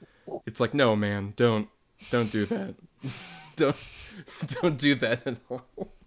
For those listening, Tori is putting his hoodie up and crossing his arms in shame. Yeah, his head is down on his desk like he's like asleep during class. Yes. Oh man, hashtag fast colors texting. Why do you keep reminding me of this? Yeah, but you know what? While we're talking about like the other sort of Kevin Smith movies in his future, we should probably address the elephant in the room here. We haven't really mentioned the name of this company that Disney owned, distributed this movie. Yeah. So the sort of life cycle of Clerks is like after it gets finished, they premiere it at like the Independent Film Forum that's over in New York, and it is sparsely attended. Not a lot of people. Smith thinks like, oh, it's all over. But there's one critic in there, Bob Hawke, who sees it and spreads it around to all his critic friends, and then it ends up getting the attention of some people who work at Miramax. I should note, specifically, John Gordon, who was the assistant to Harvey Weinstein. Yep. And Miramax at the time. Interestingly, John Gordon, who was like his assistant, like saw a tape of this and was like, oh my god, we should pick this up. And he pitched it to Harvey. It's like, yeah, we should totally pick up this movie. And Harvey was like, no, there's no point in doing that. We're not going to pick that up. And now, until the Sundance premiere, where everyone was actually buzzing about it, did Harvey like go full bore into distributing the movie. And Harvey Weinstein is a guy who I mainly knew because of like the Kevin Smith angle of it, where in the early days, Kevin Smith talked a lot about how, working with Miramax under Harvey Weinstein, he was given a lot of free reign to do like his small little movies. And they were like working partners all the way until like Zack and Miri Make a Porno, which was supposed to be a big mainstream hit and then fell apart. And then Smith kind of distanced himself at that time. Not the main reason you should have cut ties with Harvey Weinstein, but yeah, it's a big part of this movie's legacy, and even just 90s independent film in general, where like this particular time where you had like, Robert Rodriguez with El Mariachi and Quentin Tarantino with Reservoir Dogs and particularly Pulp Fiction around the same time. Like Miramax was a big facet in getting like indie movies to become mainstream for this point. So, it's a part of our history we have to look at, even if we don't want to. In a wider sense, what I find so fascinating about this era of like Disney, as we're kind of talking about the Miramax Disney side of things, is that like Disney bought Miramax for $60 million, right, in the early 90s. It's weird to me now, looking back, to think that Disney bought Miramax to kind of break into this kind of weird indie market that was kind of, coming up. It's so weird to think about that now, where like Disney doesn't make movies like this, doesn't really put out as many movies like this at all, and if they do, they're straight to streaming, or they're through like the fucking Century Pictures or Century Studios or whatever. It's just so weird to think of a time when Disney was kind of interested in auteur indie cinema like this. Though I think a big reasoning is because around this time is where you have the weird poster man of Disney at this time, Michael Eisner, running the company. Yeah. Want to diversify that portfolio while saying hello to you on the wonderful world of Disney every night. I think that could only come from somebody like that, who had come from more like Paramount and stuff like that. It's just like, we have to diversify, our output. We can't just rely on like the Disney Renaissance movies. We have to have Disney sort of cover every single facet. This was like a key point because like this is like 94. So we're in peak Disney Renaissance. Lion King also comes out this year, stuff like that. So Disney at this point is like truly unfurling the tentacles that would become this like giant octopus that we have now. Yeah. It's weird. And Clerks is a little tiny part of that history. Weird. Very weird. It's one suction. Maybe half of one suction. I don't figure it out. One suckle. Yeah. Not enough to have Jay and Silent Bob at Disney World, unfortunately. Which we all would have wanted. I would have wanted to take a picture with a big Jay and Silent Bob. I'm imagining just a family of like just Disney people, and then the kids are like, Jay and Silent Bob, yay! Like at the theme park. Kylo Ren, ugh, get out of here. Get out of the way, Kylo Ren. Out of the way, Beast from Beauty and the Beast. I want to stand by the Jay and Silent Bob mascots that look like their cartoon counterparts because you're not gonna. Which would be a good idea, honestly. Have them be their version of the animated series. Since Disney owns that, you might as well make a yeah. Interesting fact about that: if you listen to the commentaries for Clerks the animated series, like the main animation person at one point is talking with like Kevin Smith and Scott Moser and all those people, because like this is right after the show got canceled and they're like very bitter. And there's just a certain point where it's like, I don't know, man. Like, you know what? Promote your new thing. It's like, I don't know if it's going to work out. Like, promote your new thing. No, you're working with Disney again, right? You're going to do a new show. It's like, all right, yeah, everyone. Kim Possible premiering in 2002. Yeah. And you can tell, like, the animation style is not dissimilar from, like, Kim Possible. It's not. Yeah. There's a lot of similarities. No. Yep, you can see that. More stylized and there's more money in it. But yeah, you can definitely see the similarities. That's awesome. He was like, fine, this Kim Possible show. It will never last. 20 years later. It'll never last. Cultural touchstone, as we all know.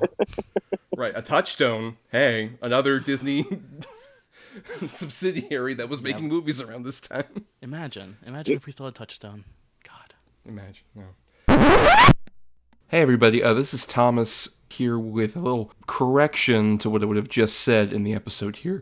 I mentioned that Michael Eisner was very instrumental in the purchase of Miramax by Disney in 1993, but since this recording, I read a bit more in the Disney War book that I've been reading, and was shocked to find out that actually that was Jeffrey Katzenberg's idea. He was the one that was very instrumental in getting the Weinsteins to have Miramax bought by Disney, and Michael Eisner was actually very much against it, and it was one of the main factors that contributed to him wanting to have Katzenberg leave the studio in the mid-90s. So, my bad, but let's go back to the regular episode. So, like, through the Miramax of it all and everything, this movie becomes very popular, and Kevin Smith starts on his journey. Now, Brian, this is where we give you a corner. Because I gave you the interesting task of, like, because you like to watch other things in relation to whatever we're talking about.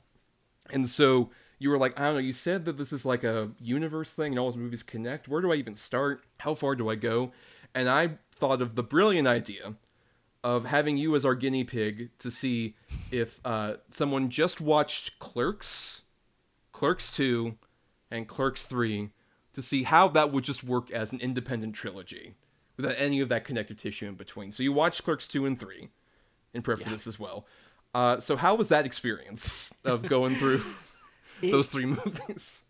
Well, on a base level, it's weird, one, just because, like, Clerks is a movie very rooted in the 90s and in 90s culture so deeply, as we've talked about. And then Clerks 2 is the 2000s, and that's just like a completely different world basically for like pop culture and just kind of like nerd culture in general. And for Clerks 3 is also weird because it came out last year, another interesting time for pop culture and nerd culture, and also like pandemic is, all that stuff. But yeah, and this was interesting because like what I presented to you, or what I had said to you, was like, I don't really know Kevin Smith, so yeah, like, what should I do? And watching this, I said this to you before, I think I got a great sense of, like, his career trajectory, of Clerks 1 being this very scrappy indie movie, and that is, like, there's a lot of just very earnest and very... You can tell he put his heart and soul into this movie. And then there's Clerks 2, which... I really did not like Clerks 2 at all. We kind of mentioned earlier how it doesn't feel as authentic and natural as Clerks 1 for a lot of reasons. I think, for one, is the way it looks, but two, I think so many of the jokes have aged even worse than Clerks 1. And also, I think, just so much of what I dislike about... I very much dislike Clerks 2. It feels like the antithesis of what the first Clerks is trying to be about, in so many ways. Although I will say Rosario Dawson is fucking the MVP in that movie. Like, any scene she's in, I'm like, is this a good movie, actually? And then Clerks 3 is so weird. Yeah. we talked about that a little bit before, but, like, a truly bizarre movie, and I can't even really figure it out right now. I just watched it today, but it's such a weird journey. I'm very curious to hear you guys' thoughts on Clerks 2, especially kind of as you guys kind of, you live through Clerks 2. We survived the Clerks 2 wars of 2006. Yeah, but so I'm curious kind of what your guys' kind of thoughts are on Clerks 2. My whole thing, like, Clerks 2, because of, like, the weird kind of place I have in it, when I saw it, it was the first Kevin Smith movie I saw in the theater. I was, like, very much in the hype. I watched the Back to the Well video shorts that he put out on early YouTube that were all about, like, the making of this movie. Like, I was extensively following. Like, when I went to the signing, it was back in, like, 2005. It was after he had wrapped production, and it was still called The Passion of the Clerks. This is right after Passion of the Christ. Okay. That was almost the title of this fucking movie. Weird. Weird. Yes. But yeah, I think I agree with you that the three movies kind of are firmly rooted in their time and place. There's like, even in Clerks 3, they reference NFTs, firmly dating it in 2022. Yeah. But even like a Clerks 2, there's a whole back and forth about like Star Wars versus Lord of the Rings and shit like that. Where even when I was younger and like I was more of a Star Wars kid, I still just thought, like, I don't know, this feels like a comedy skit that's going on too long, to a degree that, like, that whole thing about, like, the description of Lord of the Rings is, like, lifted beat for beat from, like, one of his Evening with specials, where he would just, like, talk in front of colleges, basically. Okay. Like, on an Evening with Kevin Smith, I think, 2, he does that whole Lord of the Rings bit. He does that a lot, where, like, bits from podcasts and stuff will show up in movies. And when you're in too deep like I am, it's just, like, I recognize, say, if someone's ringtone is a theme from a podcast or some bullshit, it's like, yep, I know that. I'm too ingrained into this. But yeah, I think Clerks 2, for that reason, it does feel very much like a comedy from 2006. Yeah. Which is to say, like, plenty of jokes that don't hold up very well. Like, especially Randall in that movie, where, like, the contrast between him being in his 20s and, like, kind of like this charming rascal that, like, is working this low-wage job but has some perspective on what he is, versus he's, like, even more so than in the first fucking Clerks. Like, homophobic, racist, kind of, like, predatory as well, within the comments he makes about, like, underage women and stuff like that. I was like, oh, this is weird. Right. There's almost, like, an interesting commentary that he could make about, like, oh, a guy who's working in, like, customer service this deep would be, like, this embittered and awful and shitty, but he's also kind of the hero still, because he's the one that ultimately makes the resolution of, like, this whole movie that seems to be about, like, oh, like, growing up and moving on beyond what you were, and then the ending is like, let's buy the place that where we used to work and spend our eternity here. Yeah. It is truly, like, so antithetical to the first movie on every level. It is. Yeah. And I think because Clerks 1 does, like, have to engage with, like, how kind of shitty these guys are in a way, especially Randall. And in the first movie, it does kind of feel like he is this asshole guy who, like, you're friends with him and, like, you don't know why, but he's just fun to be around. And yeah, he's kind of, like, gets you into trouble a lot, but, like, he's fun. And in Clerks 2, it's like, he really is just awful. Like, and not really in a fun way at all, to me at least. Like, I just find him so kind of repulsive in Clerks 2, to the point where, like, when the movie gets kind of serious and has to kind of acknowledge what is happening, I just kind of roll my eyes at it, because I'm just like, but you've presented this guy as, like, the most unlikable person. And yeah, I just didn't like that, which is kind of a turn for Clerks 3, which we'll get to in a minute. Like, I did like kind of his character in that, in Clerks 3, and I thought it was certainly way more interesting and more, like, had more depth to it, had more, like, layers to it, which I find interesting. But yeah, Clerks 2, not great. I love seeing Ben. My Zoom background is Ben Affleck in it. I was really happy to see him. One of his 2 cameos is also showing up in Clerks 3. He's really good in Clerks 3 as well. I really like that cameo. He's really funny. Yeah, I don't know. But yeah, Tori, please come to the defense of Clerks 2, if you can. Well, I mean, like, here's the thing, man. Like, I'm not going to sit here and tell you that a movie where one of the characters says at one point, barely legal pussy, is a movie that you need to, like, leave right now from listening to this podcast to go listen to, because you fucking shouldn't. Okay? Right. But here's what I will say. When it comes to Clerks 2, I think one theme that it does a really good job of, maybe not it's a theme. There's the part where, it's kind of thrown into their faces that you are guys in your 30s still kind of working a dead end job where, Jason Lee goes in and kind of just throws in Yeah. their face where he was like, I'm a guy who was a loser in high school and now I'm a fucking .com millionaire, basically, which was like the closest thing to an NFT at that point in time or whatever. Yeah. It's like Right. fucking 2005. The thing that I liked about this movie, which I kind of criticize a lot of people who critique it in this way, where they make it seem like it's a bad thing that they own their own business at the end, that they're still in their hometown at the end, that they're still them at the end. Because despite all the over the top shit that happens in this movie that kind of distracts from that point, it's a-okay to still live like a life where maybe you never do leave your hometown, maybe you in somehow some way still end up in a dead end job. It doesn't make you less valid of a person, and I liked that. I liked that it kind of, even I didn't need a fucking donkey show in the middle of it all, but I liked that part of the movie. You know what I mean? And it's like that sort of thing throws me off there, but it's like, Yeah. because there's still, and I would still defend that Clerks 2 still has a charm, and it has something that leads you to a more satisfying conclusion than three's kind of bittersweetness. You know what I mean? Three might do a better job with the bittersweetness of its story than Clerks 2 is trying to do with telling a hopeful story. But I think at the time, like, you got to look at it as Clerks 1 was kind of representative of like Gen X in the 90s, sort of like that MTV generation in the 90s. This was a reflection of the MTV generation in 2005, and it sucked. Like, you ever watched Laguna Beach? It was shit.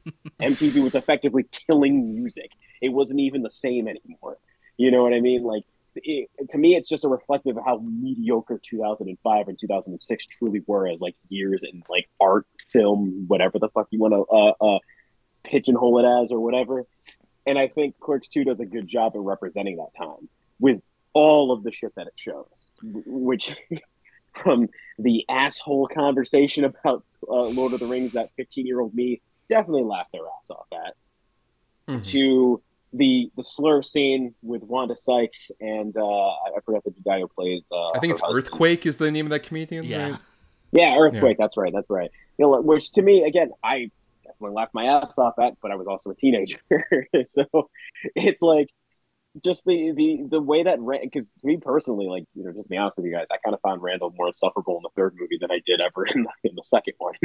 But yeah, but more on that later. But just like I guess I just, at the end of the day, despite the fact that I didn't like the fucking zigzag left turns and weird fucking areas it went into, I think the overall message of you're still you're a working class guy, but you got your own little piece of the pie now.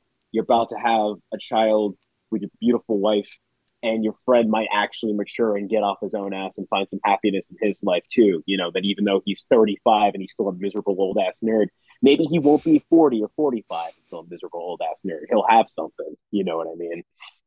And that's okay. That's what I like Clerks too, like overall. You know what I mean? It's flawed, but you guys are right. I'm not saying you guys are wrong. I just see it a little for obvious reasons. But I just see that they were still a beauty to it, even with all the ugly. Yeah, I think the trouble is just that, like, Kevin Smith, where he was at that point, because I also have the context of, like, the movies and all that stuff he'd made up to that point. Like, there's that kind of malaise that certain directors talk about of, like, after a certain point, you don't have anything original to say necessarily, because, like, with Kevin Smith, like, he had his run where he made very personal movies about, like, his working at the minimum wage job, or his frustrations about his sexual past with, like, Chasing Amy, or his religious background with Dogma. By the fifth movie, Jay and Silent Bob Strike Back, he's going full into himself, where it's all about, like, his universe that he's built, and the characters, and, like, reverencing and winking and nodding. So I know you'll love it, Brian. It's a lot of, like, universe winking and nodding.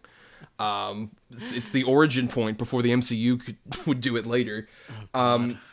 So then he tried to break off with, like, a Jersey Girl, 2004. Everyone hates it because Jennifer Lopez is also in it. And it's at peak Bennifer, like, hatred at that particular point. And then he kind of, like, circles back to doing, like, a Clerks 2. and it does kind of feel like he's going back to this well. But at the same time, like, I would love a lot of aspects about the ending of a Clerks 2, if not for, like, the 90 or so minutes preceding it. Where not just, like, Randall being awful, but even Dante, where it's like, you're about to leave with this woman you've been engaged to, and, like, you're gonna get married in a couple months. And then, like, all this shit springs up. It's like, I don't know, man, none of these guys seem like guys I want to follow anymore, necessarily. Yeah.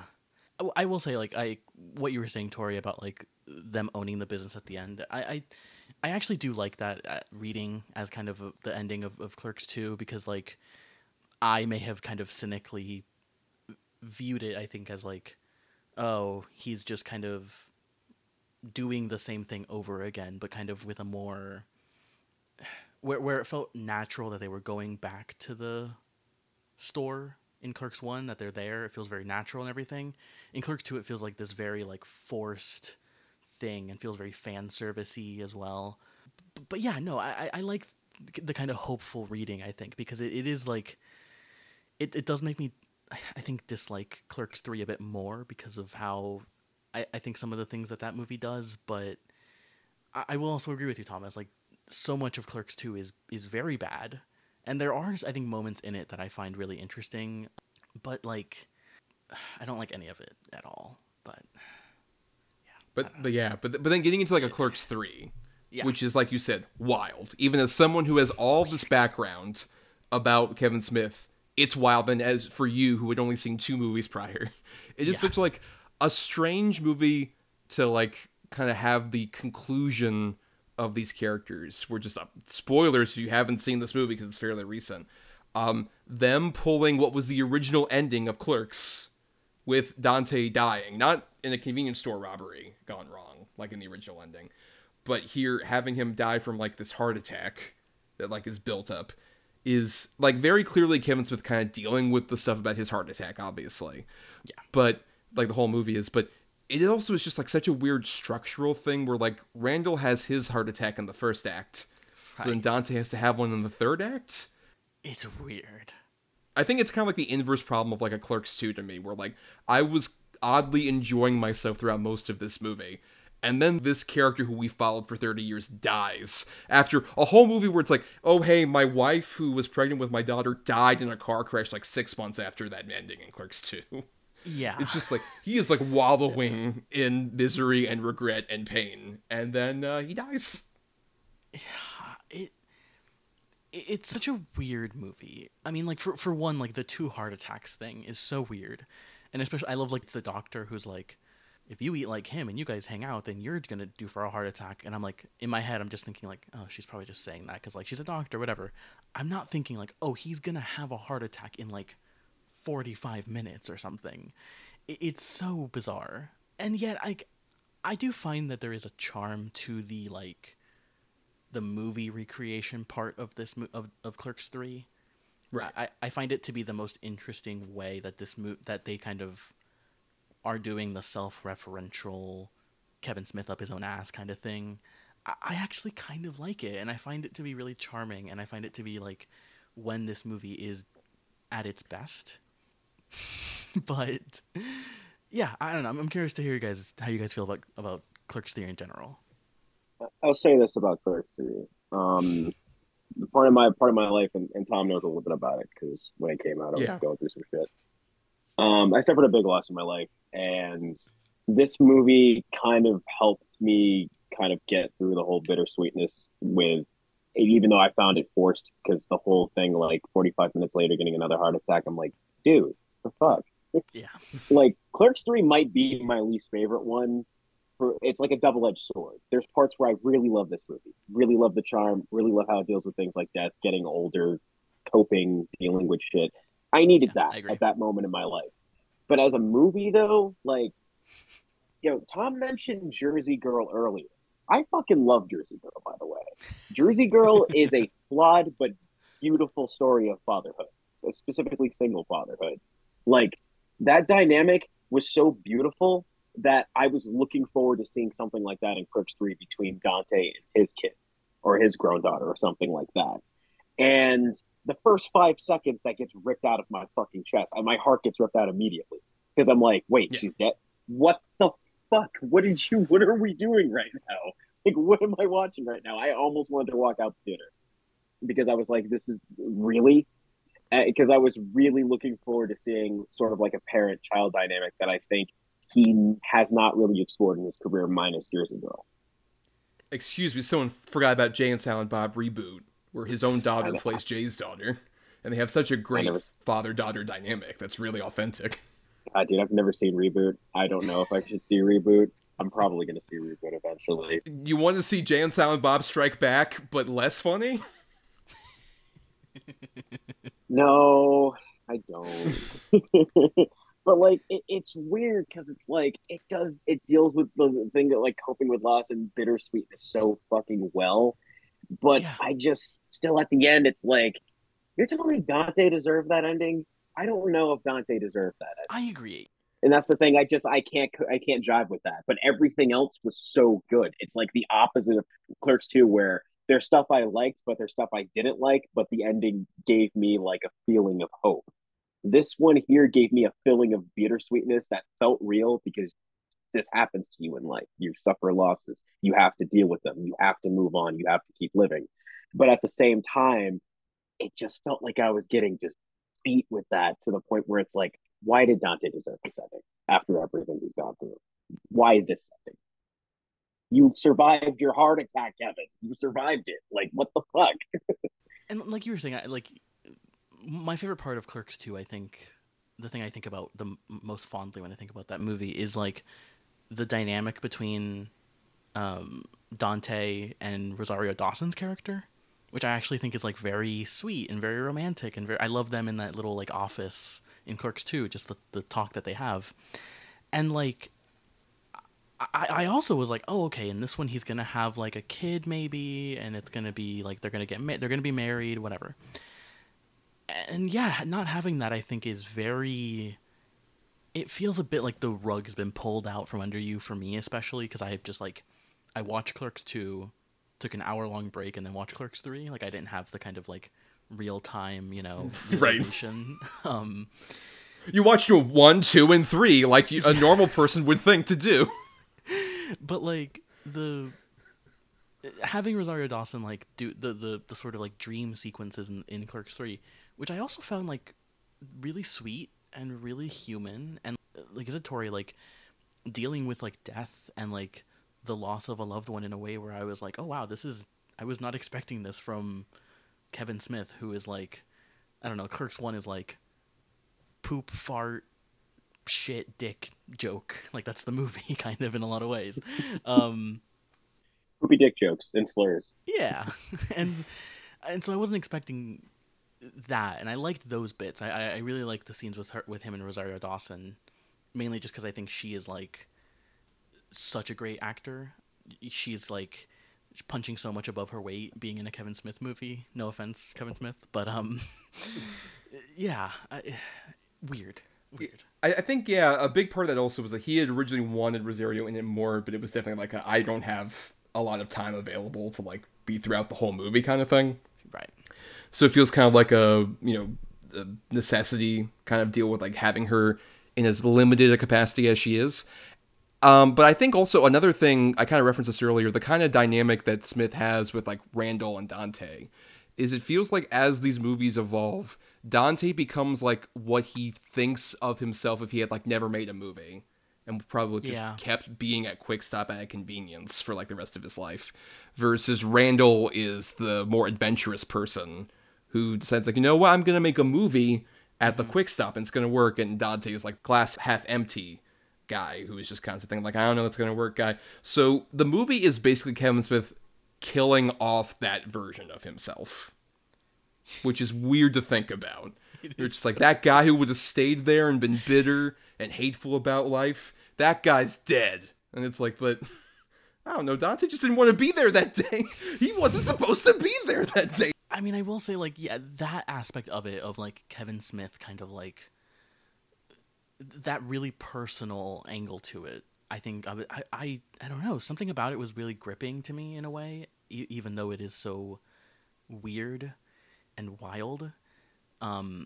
There's something about just that yeah, the way that he's kind of like exploring himself, and the way that these movies are kind of like, these movies are him. Like Clerks is him, obviously, because of like it's where he got to start and everything, and that part's interesting to me, even though the decisions this movie makes are wild, and I don't really think the ending is good.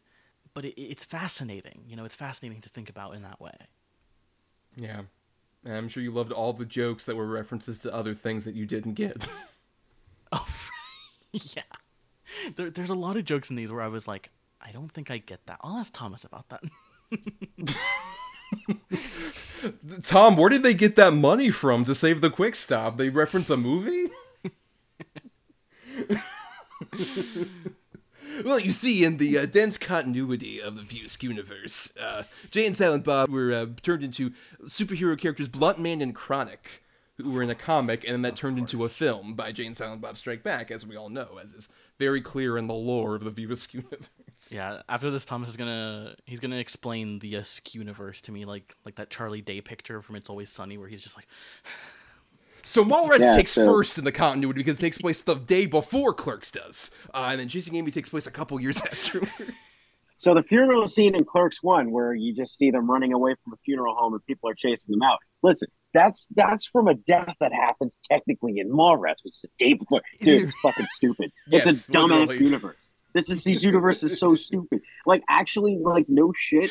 This is one of the first things I got from old YouTube. One of the first things I saw in old YouTube was because you remember that scene from the first Clerks movie, the scene where he goes to the funeral to see Julie or whatever. Yeah, her name is Julie, and then they run out. Like, they animated that entire sequence in the style of the Clerks cartoon. You could probably find it on YouTube for free with like no issues whatsoever. Yeah. It's called Clerks Lost or Clerks Deleted Scene, basically. And it features all the characters, people who would be in Mallrats, people who would be in Chasing Amy. They feature their characters as well.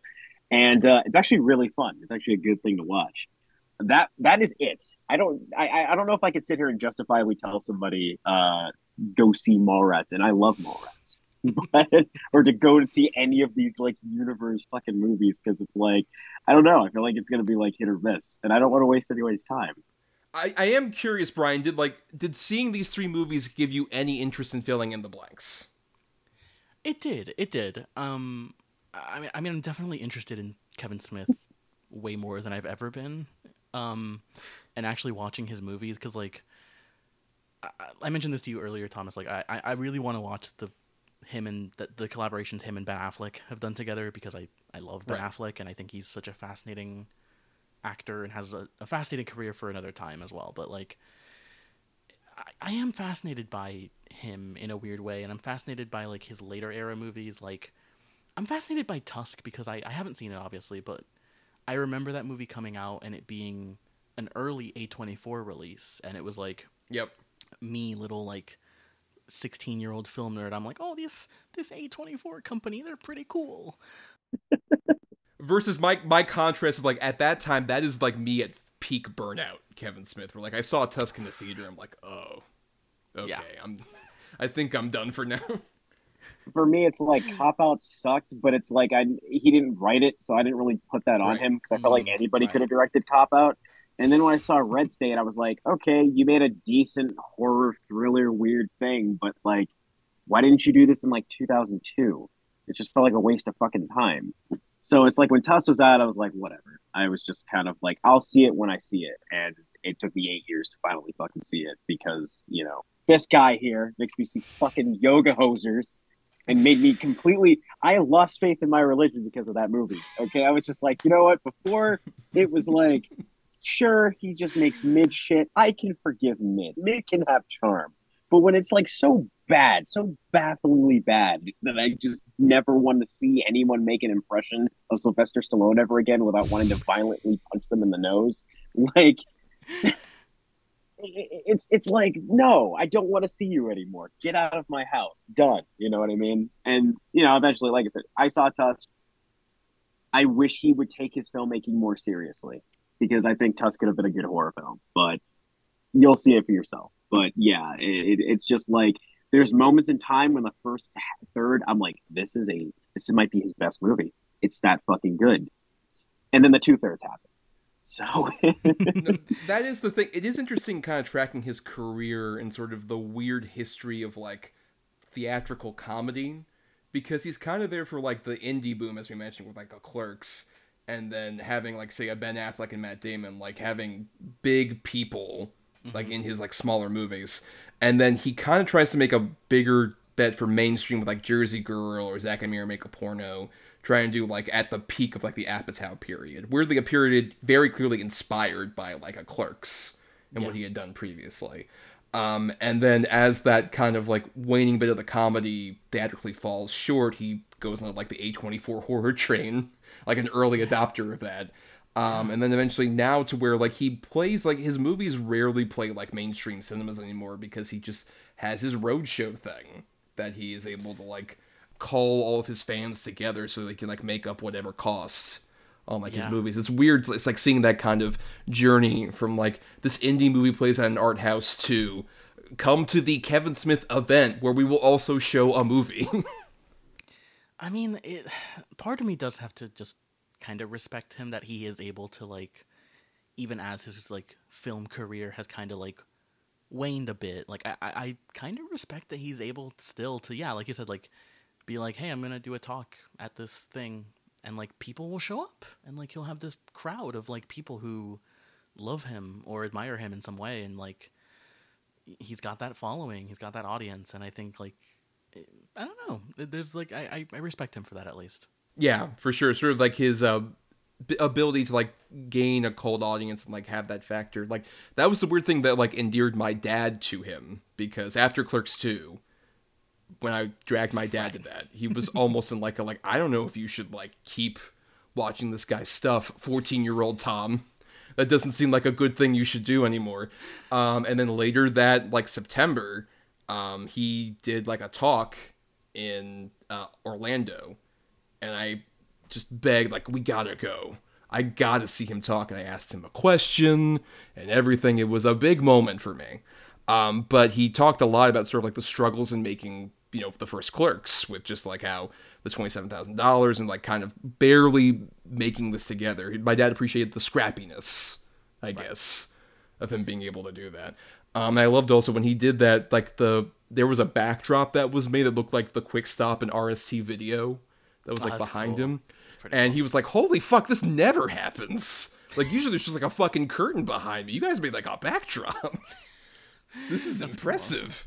Cool. A thing I find interesting about him is like he's always gonna have that audience, but like I don't think he's gonna attract like new people to come to him. Like I don't think Gen Z is gonna be like, we love Kevin Smith. Like it's an interesting thing where he's gonna have that audience, and they'll support him, and he's gonna be like doing his thing, and like it's just fascinating to think about and look at just him and what he is now, I think.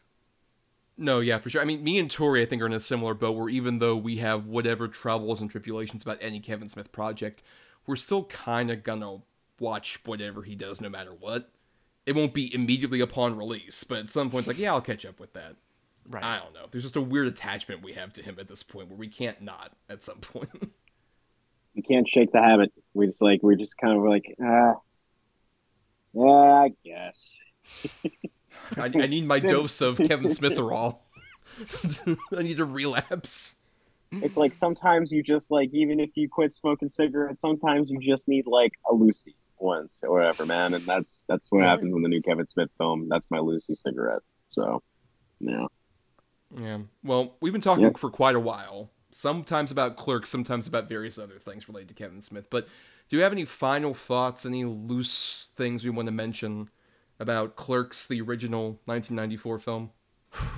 I mean, what I'll say is, I think, look, this is one of those 90s movies that can feel very, like, weird to watch now, because it's dealing with so many ideas and, like, things that are very rooted in, like, the 90s and, like, what that time period was. And as someone who, like, was born around that time but didn't really experience that time, I still found there to be a charm and a uniqueness to this movie. I understand why it was such a big deal, and I understand what it was doing and why Kevin Smith got to have this career that he has. And it's a very good movie. I genuinely enjoyed it in a way, not just as like an anthropological experiment, but as like, I'm enjoying watching this movie, and it's dealing with ideas that you still see today. It still resonates in a lot of ways. I think the performances are great for the most part, and there's stuff that has aged poorly, but I think that it's of its time, and I think it's a unique movie, and I'm glad that both of you guys have introduced me to Kevin Smith, so now I can dive into his. You're gonna regret that. You're gonna fucking regret that statement so hard. Oh, boy. By the next time we record, just Brian's like, hey, I went through the whole Kevin Smith filmography. I'm smoking like 3 cigarettes, like. I just watched Yoga Hosers, Thomas. This podcast's over now. You can't watch Yoga Hosers. You cannot fucking watch. No, don't watch Vulgar. Don't watch fucking Yoga Hosers. Just pretend they don't exist. Don't even watch Cop Out. Just those are the 3. The terrible. Don't go 3. digging for the horror anthology that he literally sold as an NFT. Wait, Did he? Hold on. What? Oh, you didn't know about this either. Yeah, that movie Kilroy Was Here, which was his horror anthology movie. He eventually sold the rights to it as an NFT like a couple years ago. Oh yeah, he did. Yep. I mean, I wonder how that's doing now with the crypto market's really at an all-time high right now, I bet. That's true. I believe it's playing at the former Staples Center, the Crypto.com Center. I feel so bad too because there's a part of me that like kind of feels oddly proud of artists who are able to grift on crypto to stupid people, because it's like this industry doesn't give you your just due, especially when it comes to pay. But then on the other hand, it's like crypto is just so fucking scummy that it's like, I don't know, man. Why isn't Eminem beat selling as a crypto piece of like currency? An Eminem beat. Someone paid $100,000 for an Eminem NFT. That's a beat. Like, what is this? Like, I don't understand Yeah, this. and now it's due. It's worth like $3. God, can't even get you a McDouble. I just love, like, while we're recording this, folks, Tori's cat is walking around and is just reminding me of the cat in Clerks. Oh, great cat. Yeah, with the litter box that's on the counter and everything. Shout out that the cat actor is named Lennon's Tomb, which is an amazing name for a cat. Great. That's so good. I hope Lennon's too lived a happy-ass cat life being the Clerks cat. But I guess all I'll say about Clerks 1 is Clerks 1 is forever a classic film. I mean, what else can be said? It's part of a universe that I've thoroughly enjoyed, of a director whose work I, for the most part, because of this universe, I've thoroughly enjoyed. So all the flaws, all the things that are dated and all, even though technically it's not even my favorite one, as far as like what I think is like the best movie that he made in that universe. For me, it's probably Chasing Amy, bar none, just because of the amount of care and just the acting and the writing and how everything felt like just pops at you as far as that movie is concerned. Which, oh boy, we're talking about the things that don't age well. But anyways, when it comes to Clerks 1, it's Kevin Smith at his purest. He's not a guy who is fucking arguing with critics on Twitter for not liking his movies. He's not a guy who can't take criticism. He's not the stereotype of this old stoner that we see before us now. He was just a hungry kid trying to make it. And you saw it in this movie. Because I'm terrified of my credit card debt. And this motherfucker maxed out like 5 credit cards just on this movie. Like, he is clearly, as much as I will shit on Gen Xers, they were made of a certain amount of material that I clearly do not have in my personal life or in my life aura. So yeah, I gotta get. I just want to be able to eat and not be homeless and just be somewhat comfortable with anxieties aside. And this motherfucker managed to take all that shit and made a goddamn indie empire out of it. Like, you can't not but respect the hustle. So, yeah. Yeah, I mean, just a fascinating detail about this movie, by the way, is that it was originally rated NC-17 for language. Right. And they had to debate with the MPAA about that, to the degree that they had to bring in fucking Alan Dershowitz of the OJ trial, fresh off the OJ trial, debate with the MPAA about it being rated NC-17. That's crazy. That's insane. You got this guy out for murder now, right? We got the second biggest challenge of your life. What? Getting rid of a movie rating. Yeah, talking to the MPAA. Yeah, exactly. He just had that twinkle in his eye. He just like looked up, like just did a 1,000-yard stare. He's like, "I will do this." He saw the Dershowitz signal in the sky. Quick, save my independent movie. I'm literally in credit card debt now. Help. But yeah, I mean, I generally agree with what's been said here, and yeah, talking about Kevin Smith, there's a weird, just kind of like obviously backstory that I don't know if the last 2 hours kind of indicated to you all. I had some personal baggage about Kevin Smith. But yeah, going back to this movie, it just feels like such an interesting time capsule, just such an interesting look at like what not just, minimum wage culture was specifically at this time, but how certain things have not changed that much in the time since, how, the way we talk about nerd culture has changed, the way that we sort of deal with the idea of like, oh, these guys complaining about their position in life and not really advancing it at the same time. There's a lot of stuff that feels very universal with all of that still feels very true, despite the fact that it's so firmly dated in that particular time. But it's an amazing achievement that Smith and all of the actors here managed to like make something that works as well as it does, and feel as authentic as it does. Something like, we didn't mention her that much, but Lisa Spoonhauer, who plays Caitlin Bree, R.I.P. I think is like the perfect kind of casting for this movie, where she feels like she would be the prettiest girl at a New Jersey high school, which that isn't a diss on Lisa Spoonhauer necessarily, but she feels like authentically like just sort of someone who you would have known in high school as like the prettiest girl possible in a mediocre pool that sort of surrounds her. In New Jersey.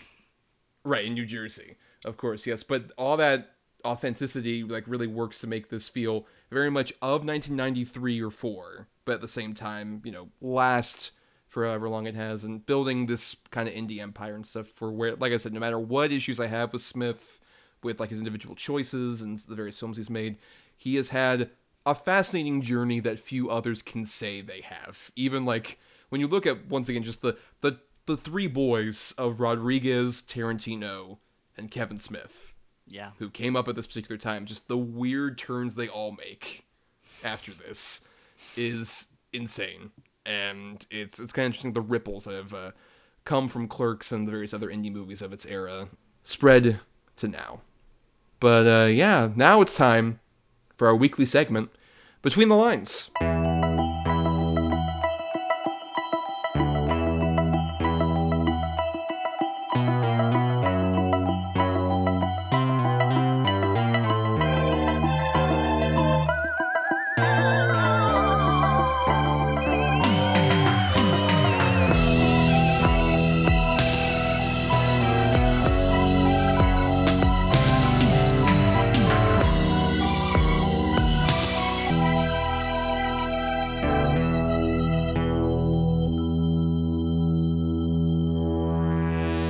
So yeah, on Between the Lines, every episode, Brian, myself, and a guest, if we have one, like Tori, for example, will recommend a movie that's kind of related to the film we're talking about to some degree, or maybe as an alternate choice for, say, an eye for indie for this particular series, the Disney series.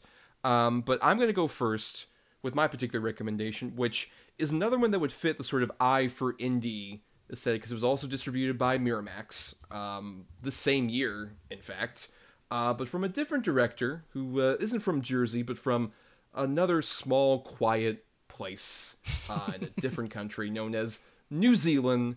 I have Peter Jackson's Heavenly Creatures, which this comes at an interesting point in his career where after he's made a lot of the splattery horror movies like Brain Dead and Bad Taste, but before he dives into big studio fare with Lord of the Rings movies, Peter Jackson made this small little sort of psychological thriller drama that's based on a true story, in which two young girls who go to like a Christian school in New Zealand, who are played by young Melanie Linsky and Kate Winslet. Kate Winslet in her film debut, baby. are, they play these two young girls in New Zealand who feel kind of like ostracized and awkward, and so they become fast friends and spend all their time together. But as time goes on, they start to kind of blur their lines between what's fantasy and what's reality, and how that eventually ends up in a bit of tragedy. My bold hot take is this is my favorite Peter Jackson movie. I think it's a genuinely engrossing, beautiful, tragic story that really develops from like these two, Linsky and Winslet, even from their start, are just like so engrossing and wonderful. And you really get immersed in their friendship and the fantasy sequences that happen that are all like early examples of kind of the weta digital, but with practical effects elements being implemented. It's like so well done. I think a big part of that also comes from, Jackson and Fran Walsh, his partner, wrote this, and it feels very authentic. Like the way these two young girls interact, it feels so authentic. Like these would be just two girls I would have known in my neighborhood, which makes, once again, the darker elements of the story feel a lot more brutal and unsettling. And it's so like stripped down. There's not as much of like the bigger extravagant special effects things here, but I think when he does utilize them, it's all for like really building up this relationship between these two and some implications that it might be a bit more than a friendship and stuff like that. This movie does such a great job of that, especially for, Disney once again buying up Miramax and like distributing this movie that is inherently like very uncommercial on a lot of levels, but somehow putting it out there, it making like about $5 million, which is more than I honestly expect for it. I just think it's an amazing movie, a beautiful movie, a very truly, tragic movie about especially like these kids growing up in like the 50s and the questions about their relationship kind of building up to a lot of the homophobia that was around that time and stuff like that. It's an amazing movie. I truly love it.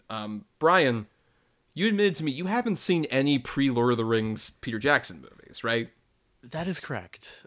Despite me loving the Lord of the Rings, and I watch them every year, they're some of my favorite movies of all time. I've never really dived into that era of Jackson, but I'm becoming more and more curious, especially this. I didn't know that it was a Disney era Miramax release, so I'm very interested to dive into this one in particular, because I love Melanie Linsky. She's one of my favorite actors, maybe. But yeah, I've never seen this movie, but I'm very curious to watch it now. And Tori, have you seen this one? No, I have not. Yeah, but Peter Jackson for me, kind of, it's like Lord of the Rings and some of the Hobbit movies. No, I did see Brain Dead when I was a kid, actually, so that's a really good one. But other than that, no, I haven't seen any of the other stuff. Well, Brian, go ahead. What's your pick? Yeah, so I went with a similar kind of like you of this era of kind of weird that Disney put this out, but it's a Touchstone movie from 1998. I couldn't resist. I had to watch Rushmore yet again. Just been thinking a lot about Wes. I love Wes Anderson. Watched those shorts. Watched Asteroid City twice, and it's weird to think of this. Look at this movie and think that like Disney put this out, but also how beautiful this movie is. Like watching it again, and I haven't seen it in like years. I mean, since like high school maybe, and just how great this movie is. I mean, it has a similar thing I think to Clerks in like a similar 90s kind of like 90s malaise, right? This 90s like, what are we doing here? What's going on?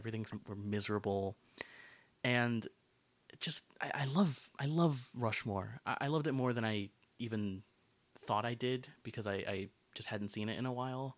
I mean, Schwartzman is maybe one of my favorite actors of all time, and I think he's so good in Rushmore. It's just unreal how great he is, and like Bill Murray and Brian Cox as the dean or whatever he is so great. And just seeing kind of a lot of the early stuff we see Wes doing is great, especially kind of the transitions. I noticed all the transitions are like these curtains, which I hadn't noticed before, and it's so interesting considering like how recently he's been kind of deconstructing that idea of like stage play and stage craft and like just, that kind of stuff. But yeah, I love Rushmore. It's great. It's so beautiful. It also just like impacted me on like such a deeper level on this rewatch where I just really connected with it emotionally. Yeah, I love it. It's great. I'm assuming you both have seen Rushmore and hopefully love it. I mean, I was about to do like the M Bison meme from like Street Fighter, where it's like, yes, yes, when you're describing it. I'm just like, because that is one of my favorite Wes Anderson movies. Oddly enough, I'm kind of in the minority here, where I think I love Bottle Rocket more than that movie. Bottle Rocket's like a personal favorite of mine. Oh, interesting. But oh yeah, yeah. But like Rushmore is like literally like I could argue is the Clerks of Wes Anderson's like filmography, because even though Bottle Rocket helped start it all, it's kind of under the radar, and it's like the first, to the point where people think the first film is Right. Rushmore. Like you know what I mean? So, but yeah, no, Rushmore's fantastic. I love like most of like I don't think there's a Wes Anderson film that I honestly hate. I'm not even being like hyperbolic when I say that. Because I actually love The Life Aquatic. So, Oh, which is that's not one of his really. best movies. Hell yeah, absolutely. But it was like a downtime in his career. When people say that it was a downtime before, yeah. So And I mean, just like the thing of like you mentioned, like Bottle Rocket, like how that bombed, and just the fact that he got to make this movie at Touchstone at Disney, and how that kind of led to him like having this big career. And it's just such a, again, this weird, interesting time in Disney's history where like they were just really investing in auteur-driven indie cinema, which is just crazy to think about. Yeah. Weirdly, Kevin Smith and Wes Anderson have a similar track record in that I was first exposed to them through Comedy Central, because Royal Tenenbaums was on Comedy Central, and remember it being very just different from like all the other movies. Like they would show Zoolander and Royal Tenenbaums like together as like, oh, Ben Stiller, Owen Wilson Right. double feature or whatever. It's like these are two very different movies, despite both being from like Extremely. 2001. Very different, weird movies. But yeah, Rushmore, I think, is definitely the one that I would say is the great starter Wes Anderson movie. For sure, Yeah. if somebody hears about, like, I don't know what Wes Anderson is, but what's a good, like, starter? It's like that or Tenenbaums are both kind of like, Pretty even though much, Tenenbaums, yeah. I think, is him leaning even more into the Anderson-isms. Rushmore's a bit more accessible. It does, yeah. It has a lot of those like Wes Anderson isms, but is so like it. This is weird to say, but like it feels like a normal movie in so many ways. Where like, Right. especially if you've seen any of the Netflix shorts that he just made, like those are insane. And like, but this it feels like a normal movie. There's normal like he's doing his whole like symmetrical shot thing, but it feels very natural and like And it's actually shot on real locations that people exist in, not dollhouses that yeah. he stuffs his Yeah, and actors into. let's be clear, like late Wes Anderson is he's like at another peak of his career, I think. But Yeah. yeah.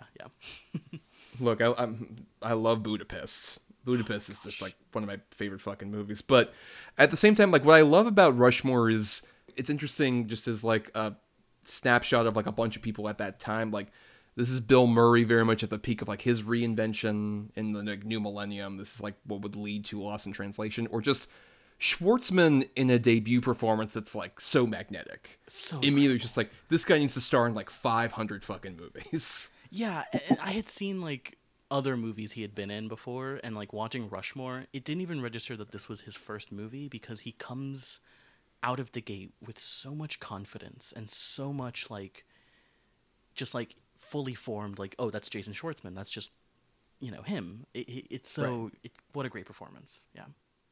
Okay, Tori, go ahead and round it out. What's your pick for Between the Lines?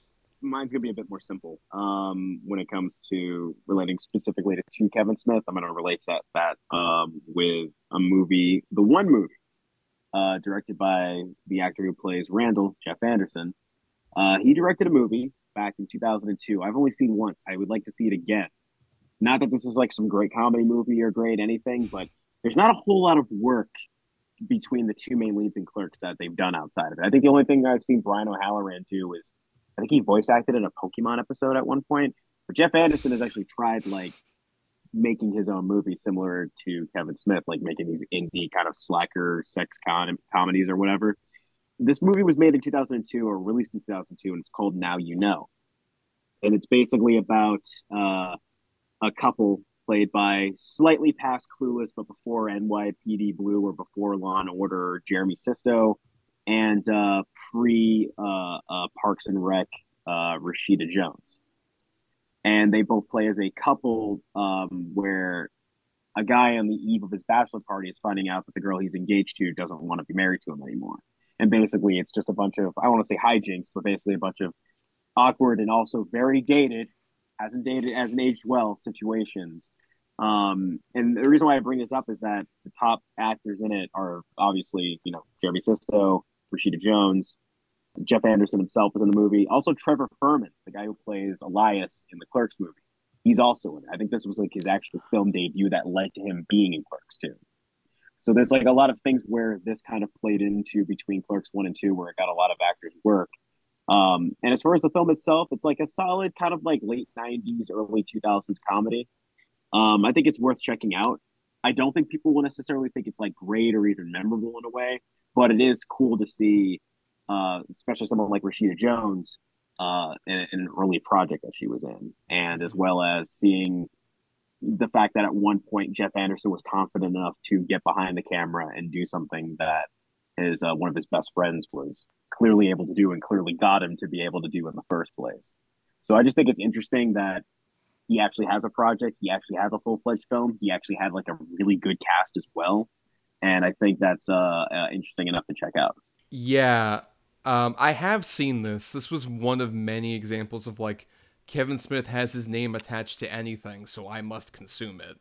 It was like this, the Vulgar movie, Drawing Flies, which is like a movie about Sasquatch that Jason Lee stars in, and Silent Bob's also in it.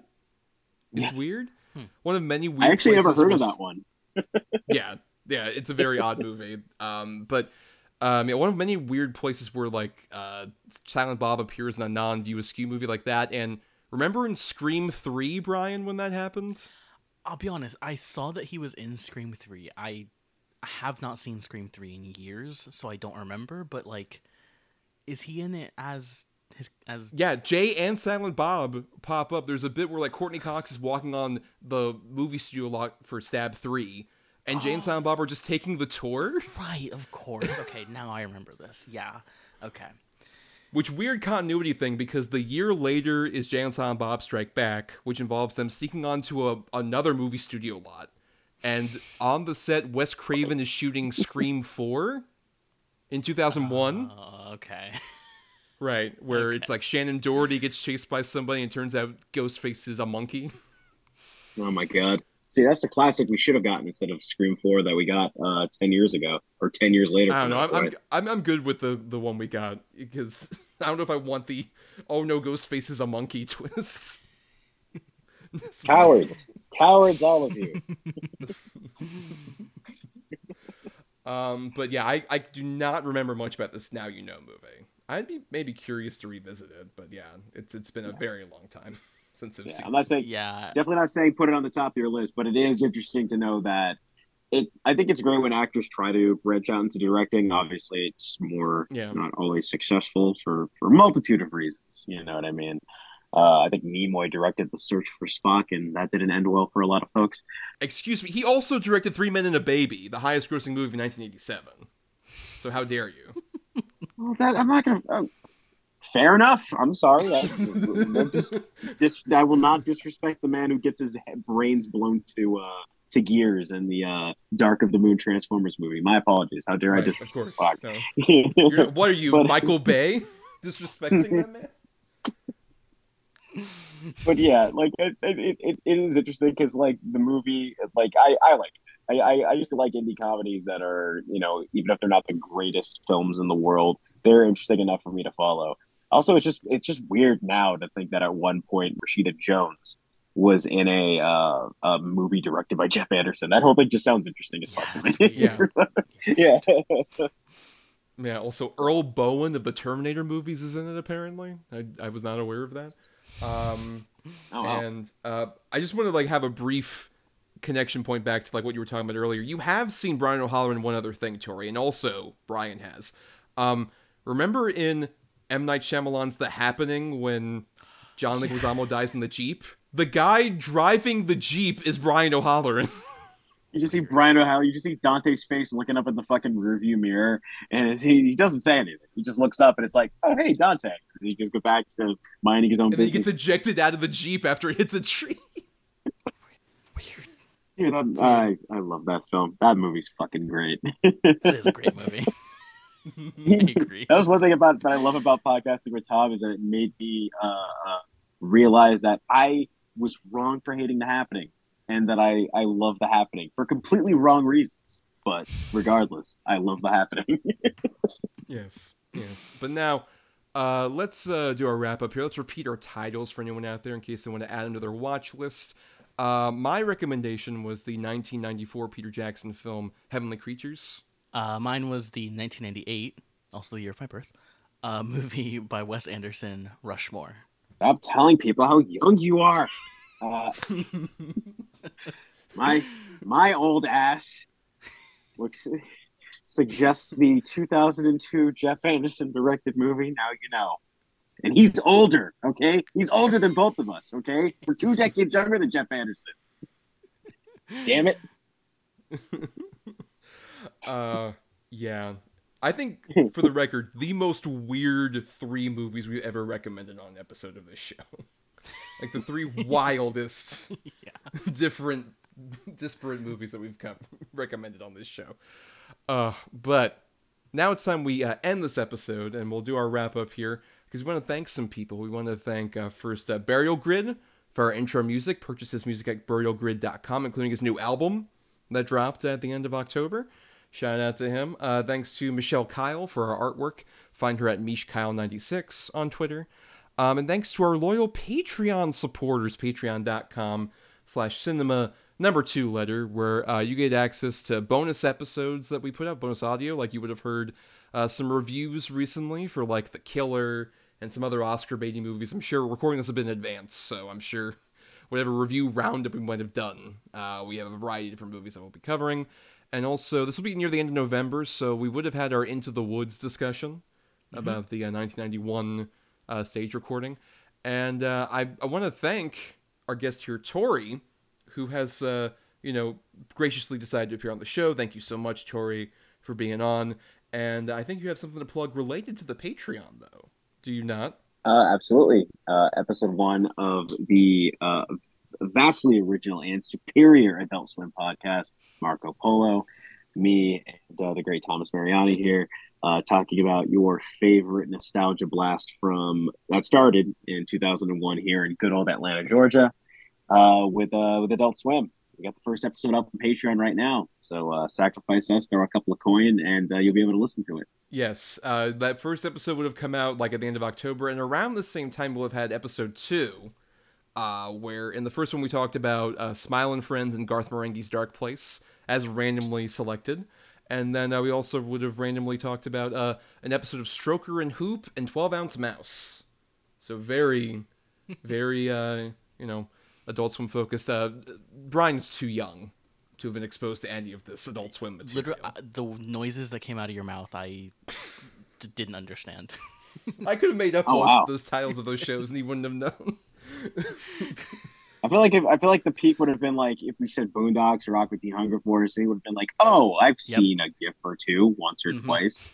But like, if he knew what 12-Ounce Mouse was, I question what the fuck he was doing at age 6 or 7. He should not be. We shouldn't have been watching 12-Ounce Mouse at 14, 15. God forbid 7 or 8. Right. But yeah, one of the most crudely fucking drawn animated shows ever. Please give us a shot. Check out the show. I love Adult Swim. I love talking about Adult Swim, and I get to talk about Adult Swim with one of my best friends. So what better of a time could one ask for?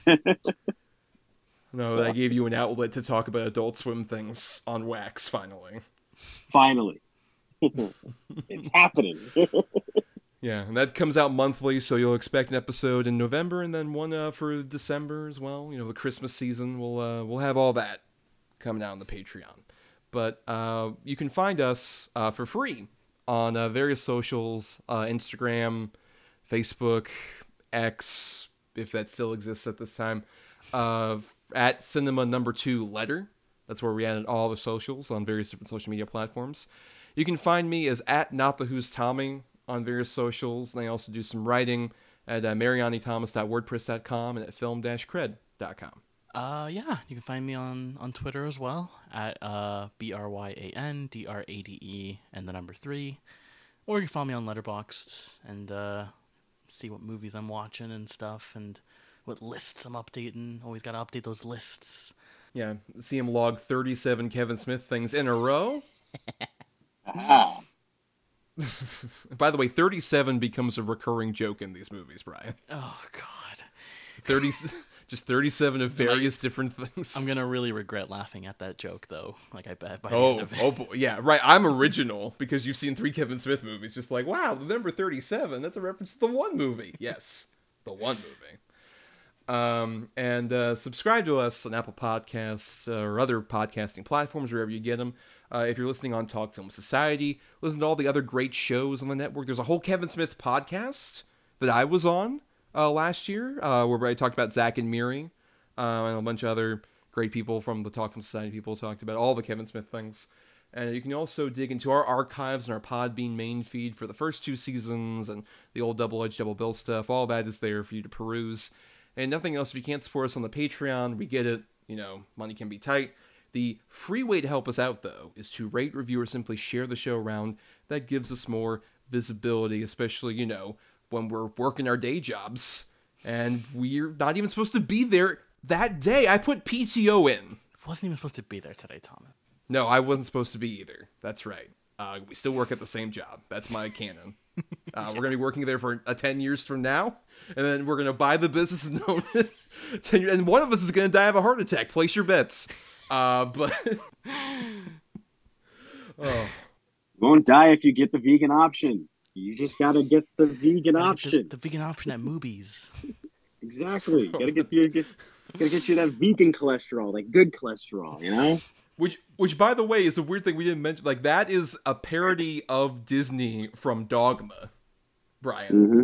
To, like, represent, like, the golden calf, like, it's a religious, like, parody thing. And then just becomes, like, the recurring, like, the fast food restaurant that's in, like, the rest of these movies. Oh, it's like the big kahuna of like, Kevin Smith. Yes. Right. Okay. Exactly. Okay. Right, the Apple cigarettes is Movie, the golden calf. The red apple. Love them. Yes. But, yeah, so after this very long episode, everybody, we'll be back next week for our N for New pick for the Disney miniseries, which will be Guardians of the Galaxy Volume 3, which all 3 of us have seen. I think we're all fans, right, Tori? You like the Guardians of the Galaxy 3? It's literally, like, probably my favorite MCU film. It's literally the closest thing to a Rick and Morty movie with how disgusting it is, but how amazing it is. I fucking love it.